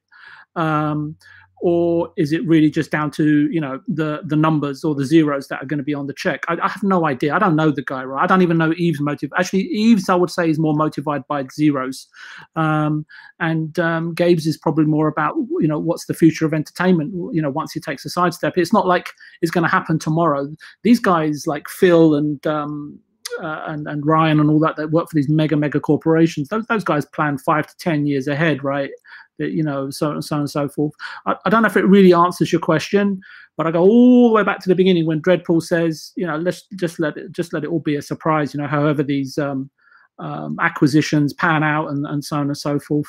I'm sorry I can't really offer much more on this specific topic. Have I kind of answered your question, Clowns, or have I totally just muddled it up and got a D+? No. Very excellent work, VJ. Top-notch quality content. A+++ on that one, VJ. I wanted a gold star. Oh god, maybe next. Damn it, VJ! It's A+ or gold star or goldfish. Sorry, it just must be different over the pond. So. That's okay. I'll give him the elementary check plus grading system. Check plus. VJ gets 5 pizzas out of 5. Oh my god! Just one slice. Just one slice. You get all 6 slices out of the 6 slices. 10 breakfast teas and 18 crumpets. I've got a question for you. Sorry, go ahead, Midway. Oh no, you go first. Say you're a PlayStation guy, right? I know you're not, right? Say you're a PlayStation guy, right? And I don't know, say the next Doom comes out, Doom 2023 or whatever, right? And it's in Game Pass, right? And you see it there, sitting there, free of charge. Well, in quotes, right? Free of charge, $15 a month or whatever. And then Xbox say, you know what? We're going to release this 2 months later. It'll be coming out 3 months later on your PlayStation, but it'll be $70, right? How does that? And you're a PlayStation guy, right? You look at Sony and you think, what's going on here, right? And I think in one fell swoop, Xbox just endear the whole PlayStation fan base to them, right? No, I agree. Some may just turn their back on it, but it does all of a sudden set up an interesting scenario. Like Xbox fans are getting treated this way, and hey, you can play it for free if you're in our ecosystem, but if you're on another one, it's going to cost you $70. How would you feel about that? That it would cost an extra $15? No. If you're a PlayStation guy, right, it's going to cost you. Or if you're an Xbox guy, it's going to cost you nothing. But you're a PlayStation guy, and one of your favorite franchises, Fallout, Starfield, whatever, right, comes out, and you've got to pay $70 for the privilege on your ecosystem. I mean, I would be disappointed as a gamer, but I would understand that kind of like the cost of doing business. It's kind of like why I went out And well, not the reason why I got Avengers on PlayStation was actually because I had some credit there, but it just was more of a reason to buy Avengers over another game because of Spider-Man. So I understand, the business aspect of things, and I don't hold grudges against companies. Sometimes I think, things might be not fair or anti-consumer, but at the end of the day, business is business, and they're gonna go do what they need to do to make money because, I mean, that's how capitalism works. Not that I agree with it all the time, but it's just how it works. If I want Dreadpool's extra Greek crust on my pizza, I need to pay extra for those ingredients that he puts in there.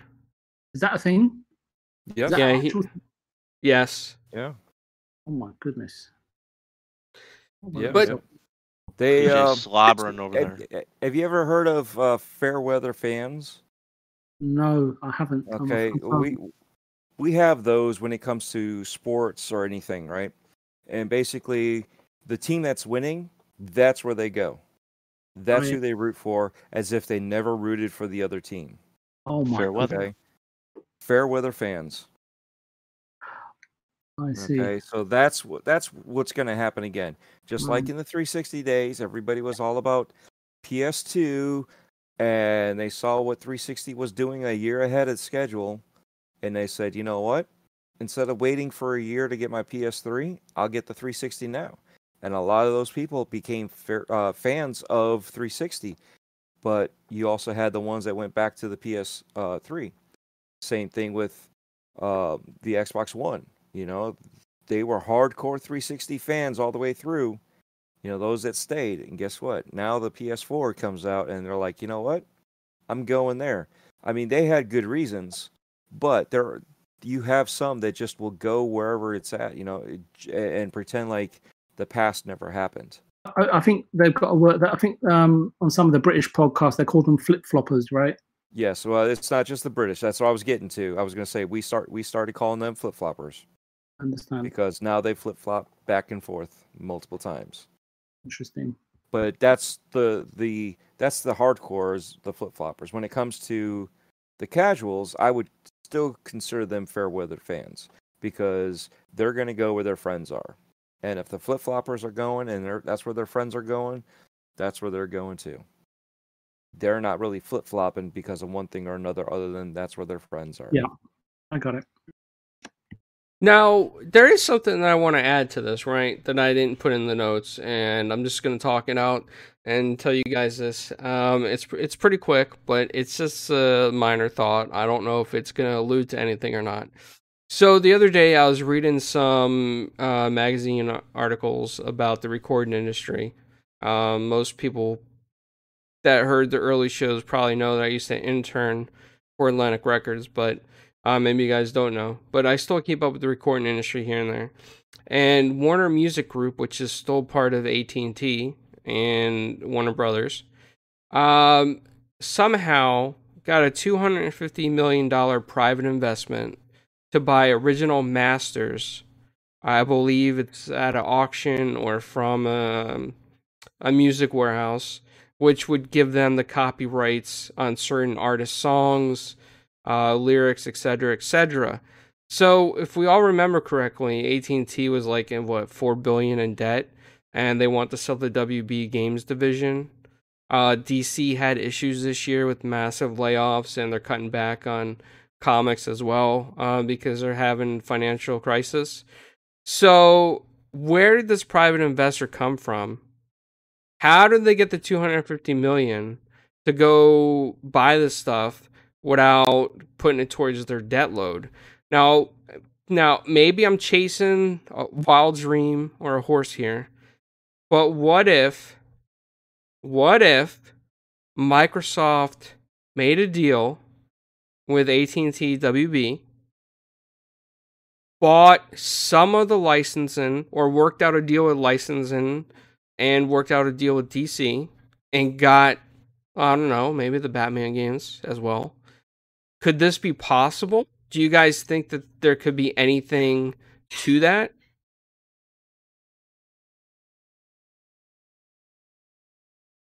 Open for anyone? Anyone? There's All always right. a possibility. I mean, wasn't the AT&T like over 100 billion in debt or close to it? It was like 2, It's just, and they wanted it was 4. like, Okay, yeah. So maybe that's right. I mean, it's a small price to pay for. Maybe they wanted these songs for future games where they don't have to really pay for the licensing. You know, like when contracts go up and stuff, so they can just keep using songs. I mean, we'll see. I mean, maybe this is the first step to seeing what else they're interested in AT&T and Warner. But again, time will tell. I've got something. If I'm allowed to sort of step into speculation town. Yeah, Do sure. it. Yeah. So I'll set off on a positive note. Yeah, for a change, because I got a bit of hassle in the chat. But I think depending on Microsoft's appetite, longer term, because we tend to think like micro, right? Acquisitions and stuff like that. And so these guys think way more macro than we do. And they think way ahead than we do. So depending on, like, as I was saying, Microsoft's appetite to become maybe a 360-degree entertainment sort of content provider, they could conceivably, given their market cap, right, flag down AT&T and just buy out the entire Warner Media division, lock, stock, and barrel. You know, with everything it has to offer for a company. You know, and they you know, especially the content that Xbox, not even just Xbox. Let's look at it from Microsoft's perspective, right? They've got the Azure clouding, and they've got the streaming in place. They've got the customers in place, and they could supply all of that content via subscription fee. And I was looking at Disney, and I don't know, I can't remember if this was what show I was talking about this on, but Disney has amassed something in the region of like 60 million subscribers to its Disney Plus channel in less than 12 months, and the thing is like 35 million. Hulu video on demand service, which I think is streaming some more of the Fox content because of the nature of the Disney Channel. So maybe for the very best in entertainment, and I think it might have been on Green Pass Gaming I was talking about, and I was saying like maybe TV, film, and game, right, is all catered for via sort of one Game Pass Warner triple XL package, right, at $25 a month, right, while stocks last, obviously. I must admit, right, I don't enjoy the fact that most of the power is going to, well, you talked about capitalism, clowns, right? So I guess that obviously means looking at even the internet service providers, right, how bad the service is getting, right, because the power is becoming, or is being retained amongst the very few, right, within that very industry, and it seems like its consolidation is ripe, and it was you know, quite a big message when Disney went and bought Fox, right? What was it, for 70 billion or something like that? So if they can do it, and Microsoft's 20 times the size, right? And it really depends on the appetite on how Microsoft see the future, right, of entertainment, having content, having IP, having licenses, and broadening the diversity of the subscriber base that they could actually attain by owning Time Warner outright. It may happen.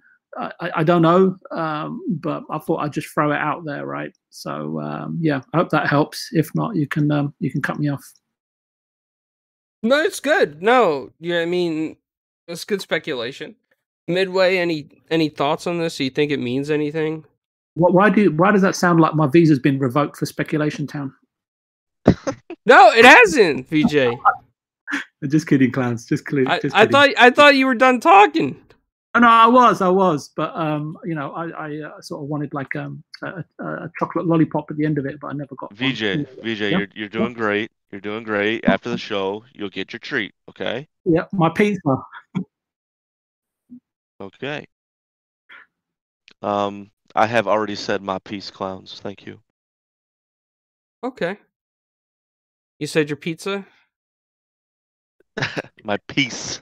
All right, got it. And then the last quick topic, which is nothing that we could really debate on, is it's a fact. It's what's going on Twitch lately. is that they're hitting everybody with DMCA's. All the previous big streamers are getting hit with DMCA's for copyright music, etc., etc. Kind of like what YouTube's been doing, except Twitch is just taking down the content, sending them warning letters. And a lot of people on Twitter that are big streamers are complaining. But I have one word for you, man, is that when you put copyright music on there, you gotta kind of expect this stuff now. You can't just think you're gonna get a free pass because you're big or because you got a large audience or you think because you're somebody. Unfortunately, it doesn't work that way. Companies are companies. They don't care about what you're using it for. They care only about their rights. Um, it's a topic I'm gonna follow up on and come back on a next episode or so and just let you know what's going on with that. But anybody on the panel, feel free to jump in. Do you think that you have any thoughts on this? Well, I'll step in first. On the one side, I understand artists have to get paid, and I agree that they need to get paid, but the way that they're doing this for the creators, it doesn't help. They should just let them know, hey, look, this is our new policy, or an existing policy. We haven't been enforcing it. We're going to start enforcing it now. And the best part is, I don't care who the creator is. The fact that no matter how big they are, they're also getting hit. That's the one good thing, because a lot of smaller creators are trying to abide by the rules when the larger creators are just getting away with, whatever they want because they got that clout, or at least they think they do. And, no one's better than the other. We should all make sure that the creators of the music get their monetization somehow. And that's, I think, also needs to be on Twitch too. If you're going to allow certain things to do that, then they should be able to do the same thing. But Twitch also is now pushing out a what is it called? DRM free music that they have. So they're trying to put something out like that. And I know of other creators that do the same thing. One of them in particular is making his own studio with everything completely free. And he's trying to do it better than anybody else, even now that Twitch is coming to the market and being a competitor with them. He's still trying to do it for the people. So we'll see more of that happening. So it's not like a bad thing that they're now stepping on toes and saying, hey, look, we're going to start enforcing this, because they should have in the first place. But it's also changing how everything works. And now it needs, now we can have other creators do the similar thing, creating music for people to use, whether it's free or paid. There's a lot of websites out there that you can use for your YouTube channel, and you got to pay for the music. So the same thing here. They're doing it for Twitch. Okay, I mean that's fair. I agree with you there 100%. I just think that they can, expect a free pass no matter how big they are. The only thing that has me a little concerned, and I don't think necessarily this is a fault of the streamer, but like let's say that you're playing Forza Horizon and you got a clip out there. Unfortunately, those radio songs are copyrighted, and a lot of times you will get a copyright strike for it. So if you are a Twitch streamer and you have any Forza clips out there with that kind of music on there, I suggest you take it down, because you will get hit with a copyright notice. I got hit on YouTube with the copyright notice, but I was just able to mute it. It wasn't like an actual strike. It was more like, hey, slap on the wrist. Your game has audio that you can't use. And I unknowingly had it up there. I didn't know, but because it was in-game audio. And you don't even expect those things, but it's out there. Yeah, you bring something up that I forgot to even mention. That part, when it comes to games, there are people that are playing Rock Band, and they get hit every single time. Okay, like you said, when you're playing Forza or any video game, now you can't even include the audio in fear of having the music be hit, targeted. And that's where I have an issue with when it comes to that part. Because if you sold your work to a video game company, yeah, they're streaming it, but there should be something now in a clause that says, that if someone's playing this, because I mean, you're going to tell me you're going to take it down. You're going to rush my house if I have more than 5 people in here because now they're enjoying the music while I'm playing, while I'm racing, while we're taking turns racing. We're all enjoying the music that's playing. See, that's part of the hypocrisy that I see when it comes to this part of it. If you're getting a takedown because you're playing a game and that was in the game, that to me is an issue, and that's where we need to figure out a way. Somebody in the industry needs to figure out a way that it does not happen with this, because a lot of the artists don't care. They got their money, their music is still being played, they're happy that their music's there in that game. Like I Free said, a advertising. lot. Yeah, exactly. It's a lot. It keeps them relevant. Now, when the what the heck, when their labels start picking apart stuff, I've seen guys before. I mean, this is years ago, saying, "Yeah, you can play my music anytime," but the record label said, "Nope, that's our property, not his. He doesn't have the right to say that." But it's his music. He's the one that created all that. You know what I'm saying? So that's the double-edged sword when it comes to it, is the fact that you're playing a game, you shouldn't have an issue, especially with your audio. I mean, if you're playing, what did we say? Rainbow Six Siege, right? That's the news from earlier. If you're playing that and you're playing music in your background, yes, that part I say go ahead, hit them, because they're playing, above something that didn't belong to the game. Not only that, I also get annoyed with those kids that do that. It's just really annoying. You hear them singing along to the song, and you're like, why bother? Why are you in here playing the game if you're just being annoying? But back to the game itself. You digress. Yeah, back to the game itself. If it's in the game, it should not impede on anybody to be able to play. If you're playing just game audio and you're playing that soundtrack, okay, I'll give you that, because now you're using the audio for your benefit. You're not playing the game. You're just playing the audio, and I could see that part of it too. There's just so many sides to this to nail down one way or the other, and that's part of the thing. Is we need somebody to be able to agree and figure out a way to make sure that everybody gets paid and nobody gets screwed over.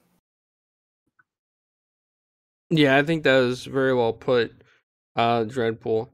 VJ, any comments that you want to say on this?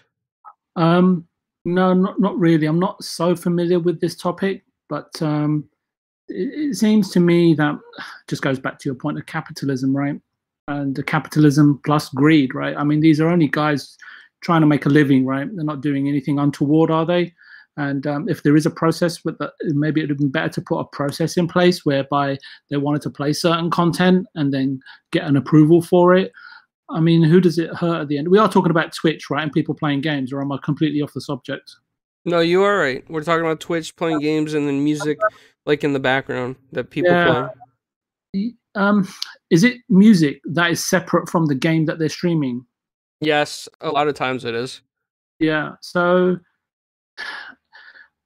I'm not one that's really happy about putting loads of red tape in place, but if at the end of the day you want to do that and you know the consequences of that and you've been warned not to do it, then I guess you have to adhere to it, right? Because there's just no way you're going to get a corporation to change their minds, right? But from what I glanced at, that they're doing it without prior notice. Is that correct? Correct. Well, yeah, it's like an automated. They just never. Yeah, to me, it's just that it just hasn't. I just think it just could have been managed in a better way, right? And or at least a warning, because if you are going to have I think I saw something on one of your messages that people are having their life's work sort of wiped out. and I would assume that they've got it backed up somewhere. No, I don't think a lot of those guys do. And then, yeah, it just goes back to capitalism and greed, right? Because it has its good and it has its bad. And I think that rather than just taking an axe to the whole thing and chopping people off at the knees, I do think it could have been handled a lot better.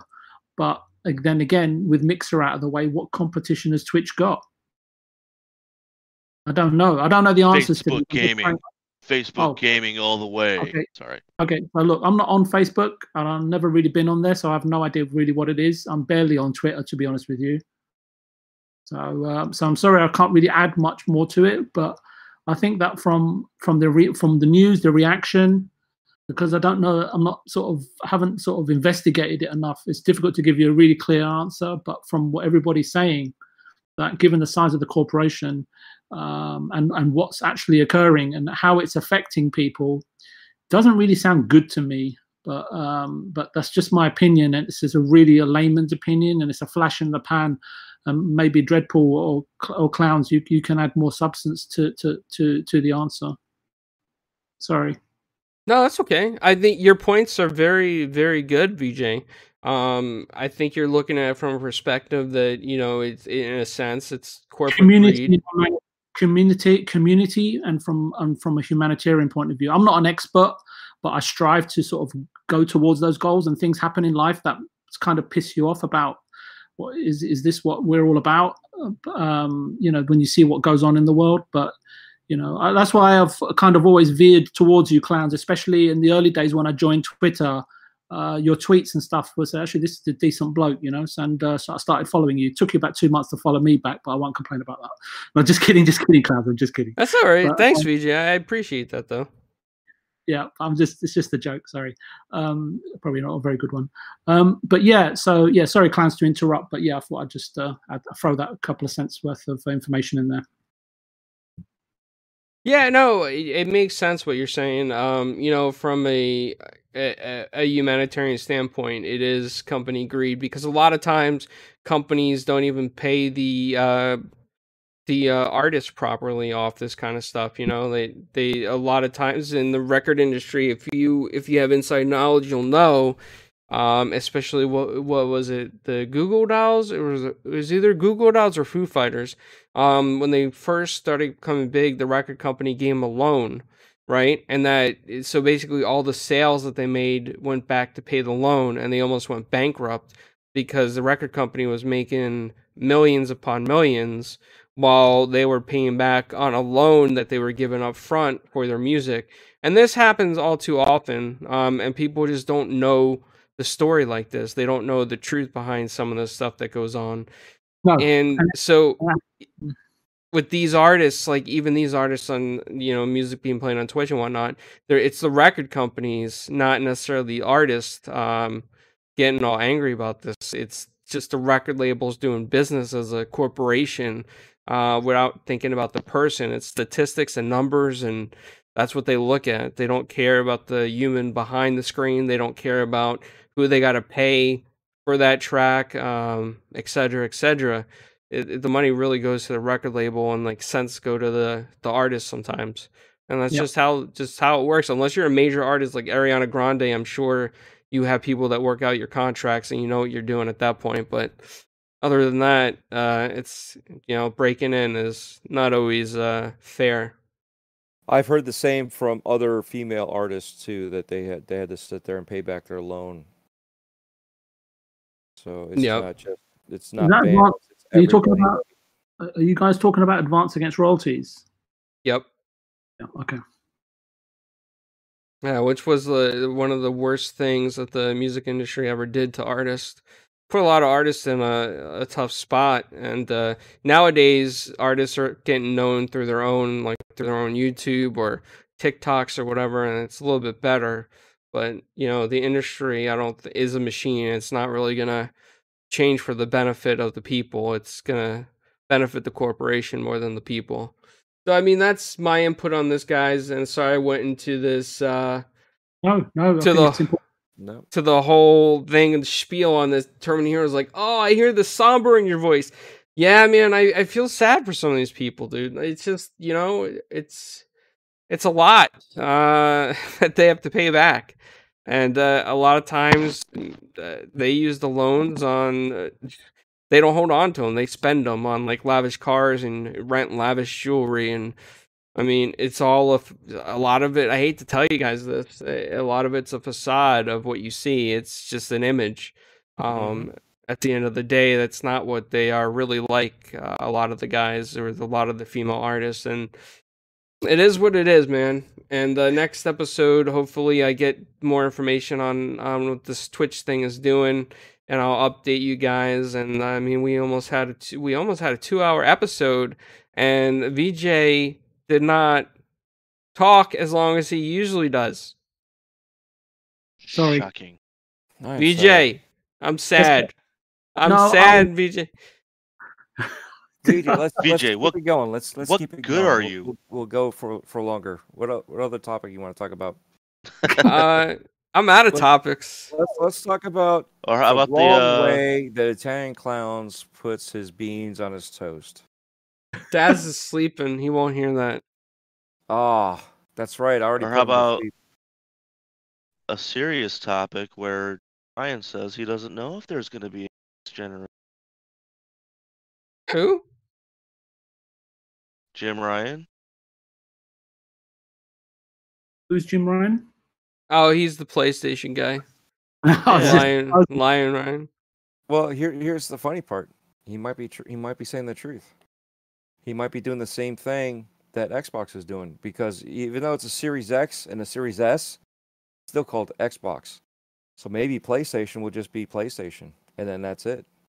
There won't be literally a logistic of is it a PlayStation 6? I mean, they've already gone through what, PlayStation 6 through 10 for their Yeah, they already bought the naming rights to that. the name, the trademarks.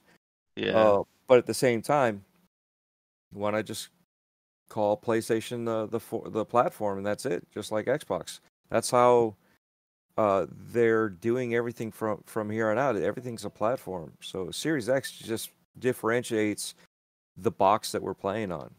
But the Xbox, was it the xCloud, is still considered Xbox, even though now they're calling it the online game service or whatever they want to call it. It's still considered Xbox, just as the 360 those games will soon be considered Xbox. Everything from the one on is considered Xbox. There is no differential. You can go on Samsung and play that way. That's considered playing on Xbox. Yep. It's a Samsung TV and nothing more. Actually, we got two things in the chat. Fun Speculation says, "How about that Halo at 120 frames per second?" You guys hear about that? Dude, Yeah. yes. I tweeted that out as soon as I saw that. The Master Chief Collection. Yep. Tempest Sun and Jay. Who was that? There's another person that I saw them talking, and I was like, "You want a third?" So it looks like the three of us might be going through the Master Chief Collection again. Yeah, as soon as I saw Save more that, I'm money? like, yes. So shout out to you guys if we do this. But yeah, that would be cool. Yeah, it would be. The 120 frames per second is massive, 4K. but at 4K, is that what you said, Dripple? 4K. Yep. That sounds amazing. It does. Yeah, I'm gonna have to see it to believe it, though. That's just me. Well, we Yeah, I actually. mean- sorry. Oh, sorry. Go ahead, VJ. Yeah, I was just going to say, it's how times have changed from being a gamer in the 90s. I had a Neo Geo, I had a Super Famicom, I had a Mega Drive, all Japanese systems. I had a PC Engine GT, I had a Game Gear. And the fun would be, I'd like see a game and like half the text was in Japanese on the cover, but the cover and the artwork looked really interesting. And then, I trust Konami back then, I trust Capcom back then. You trust Nintendo. There was developers back there. Based on their reputation, you would buy the game. whether it was Axley from Konami or whatever, right? Maybe not so much in Sector X from Hotbee, but anyway, my point is that in those days you just never knew what you were going to get, right? In terms of that game, turning up on your doorstep, right? And now it's like we need to know everything that this game can do. Technically, we need to know who developed it, how it was designed, who was the narrative writer, who did the music on it, and we need to see like, sort of like 10, 15, 20 minutes of gameplay. And then we'll decide whether to buy it or pick it up in a sale, or hopefully it'll appear in Game Pass. And that sort of that majesty, a game cover capturing your imagination, the artwork and so on and so forth.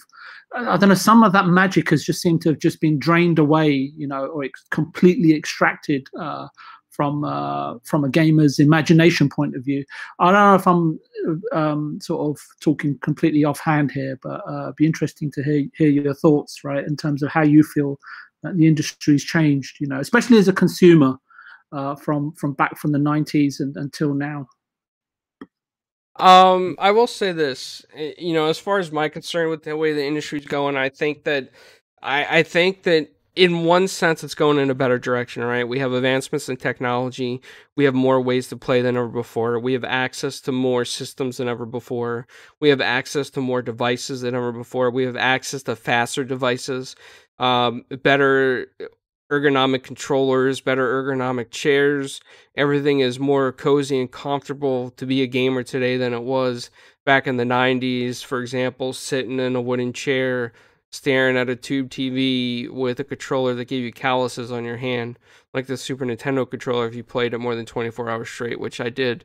So I'm just saying that I think that the way we're going with services, it just gives everybody access to it, right?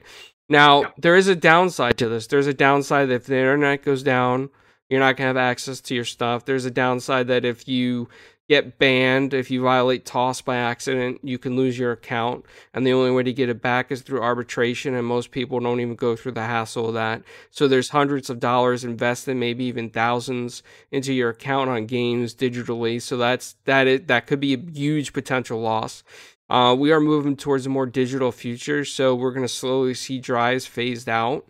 And it's good in the fact that it's fast and more accessible. It's bad in the fact that if you accidentally do lose your account, you're going to lose all your games. It's going to be hard to get them back. Is that a thing, Clowns? Really? My goodness. What's that? Sounds like I'm well out of it. I'm just so shocked at what you were just saying, Clowns. Oh, my goodness. Sounds like the beginning of Judgment Day. Yeah, the apocalypse, right? The digital apocalypse is upon us. Invest now. I'm absolutely fine with it as long as Dreadpool brings the pizza. I'll make the pizza at your house. If my Xbox becomes self-aware, that's it. Oh, dude, I want my Xbox to transform. What? But maybe I'm being too romantic, Clowns. Yeah. Yeah, Stubbs is right. I'm slowly trying to end the show, Stubbs, but he is right. Retro Renegades is on, so big shout out to them. Go check them out as we end the show. It's on Flamish's channel tonight. I'm gonna be joining them probably, and I hope other people will join as well. Real quick, we'll go ahead and do the outros. I want to go to Dredd since he was our special guest, and he does that Breaking Bread with Dredd, which is a really cool podcast with chairs that clank and waitresses that take your money. So go ahead, Dredd. Let everybody know where they can find you. All right, well, thank you, everybody in the chat. Thank you both, Midway and VJ, and, of course, the host, Italian Clowns. Thank you very much for having me.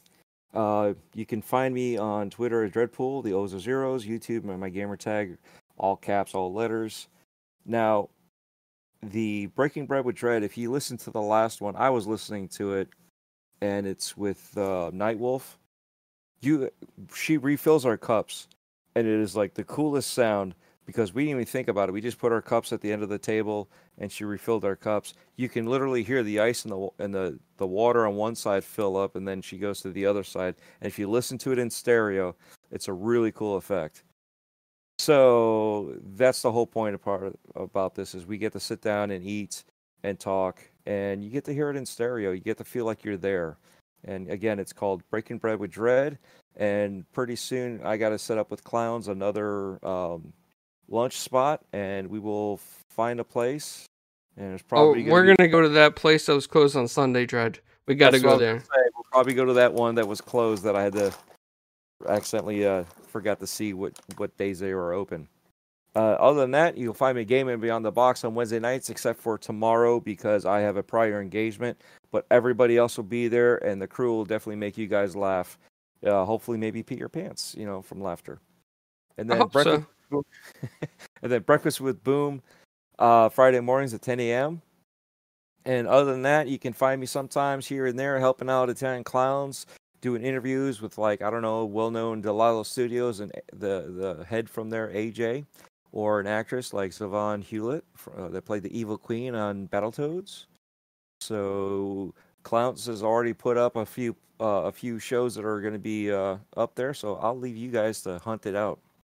But as always, thank you. VJ, tell people where they can find you.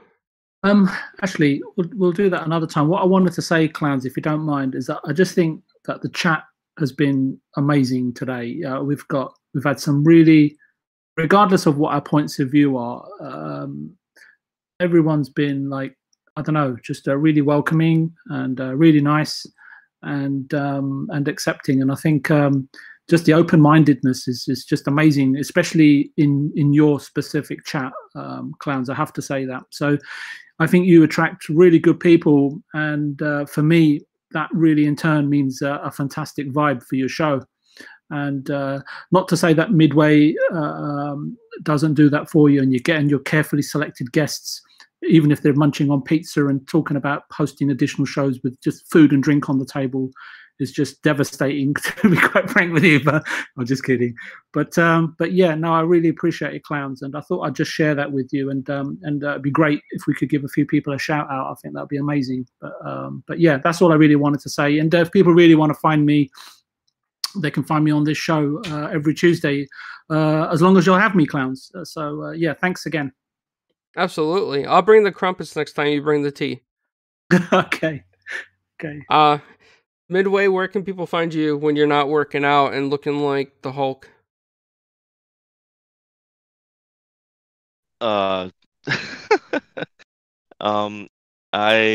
Midway 7 Monster on Xbox Live, Midway 8 Monster on Twitter, and right before the show I took a look and I actually got 200 followers.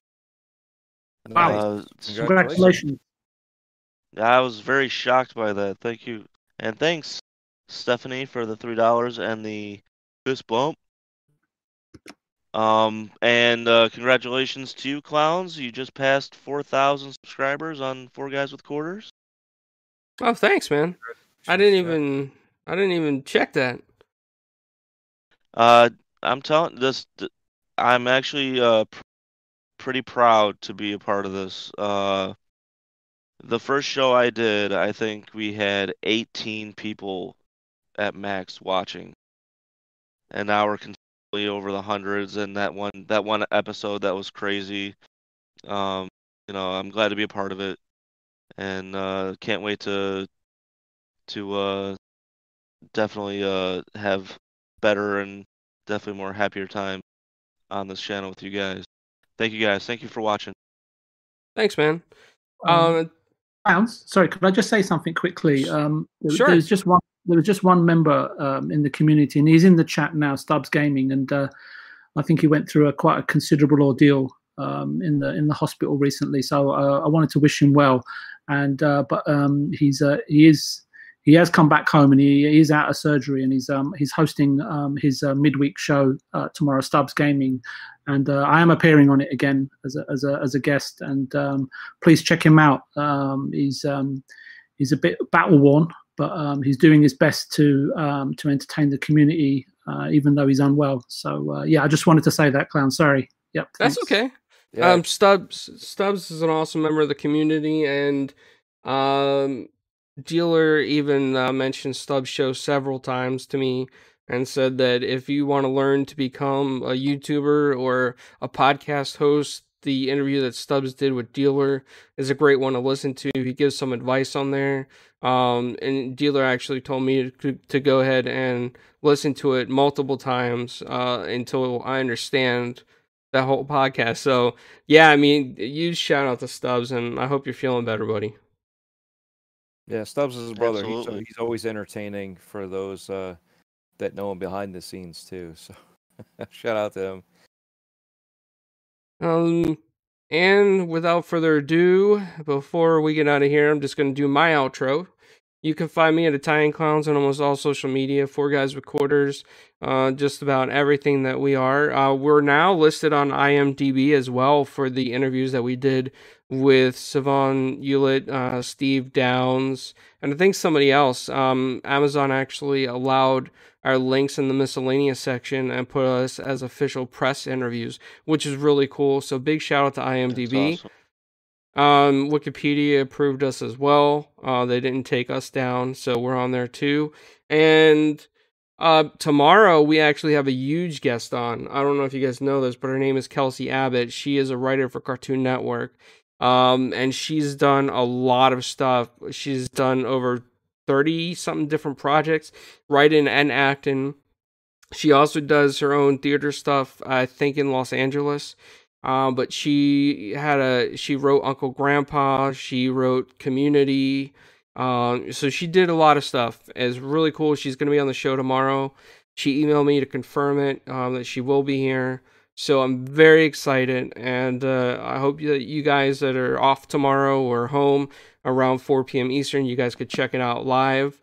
So that is going to be great. And then Tommy Tallarico, which is a good friend of NLG and Stinger, he's going to be on Friday. So hope you guys check that out as well. But thank you everybody for coming by. Check out Retro Renegades. They are live now, I believe, until 9 p.m. It's on Flamish's channel, so look up Flamish on YouTube. And hopefully his audio is fixed by now, so I kept you in long enough so that you can make sure that his audio is working. But thank you, everybody. Again, it's appreciated. And until next time. And you got a new sub, too. Thank you, Michael. Thanks, Michael. That's awesome. Appreciate it, bud. Deuces.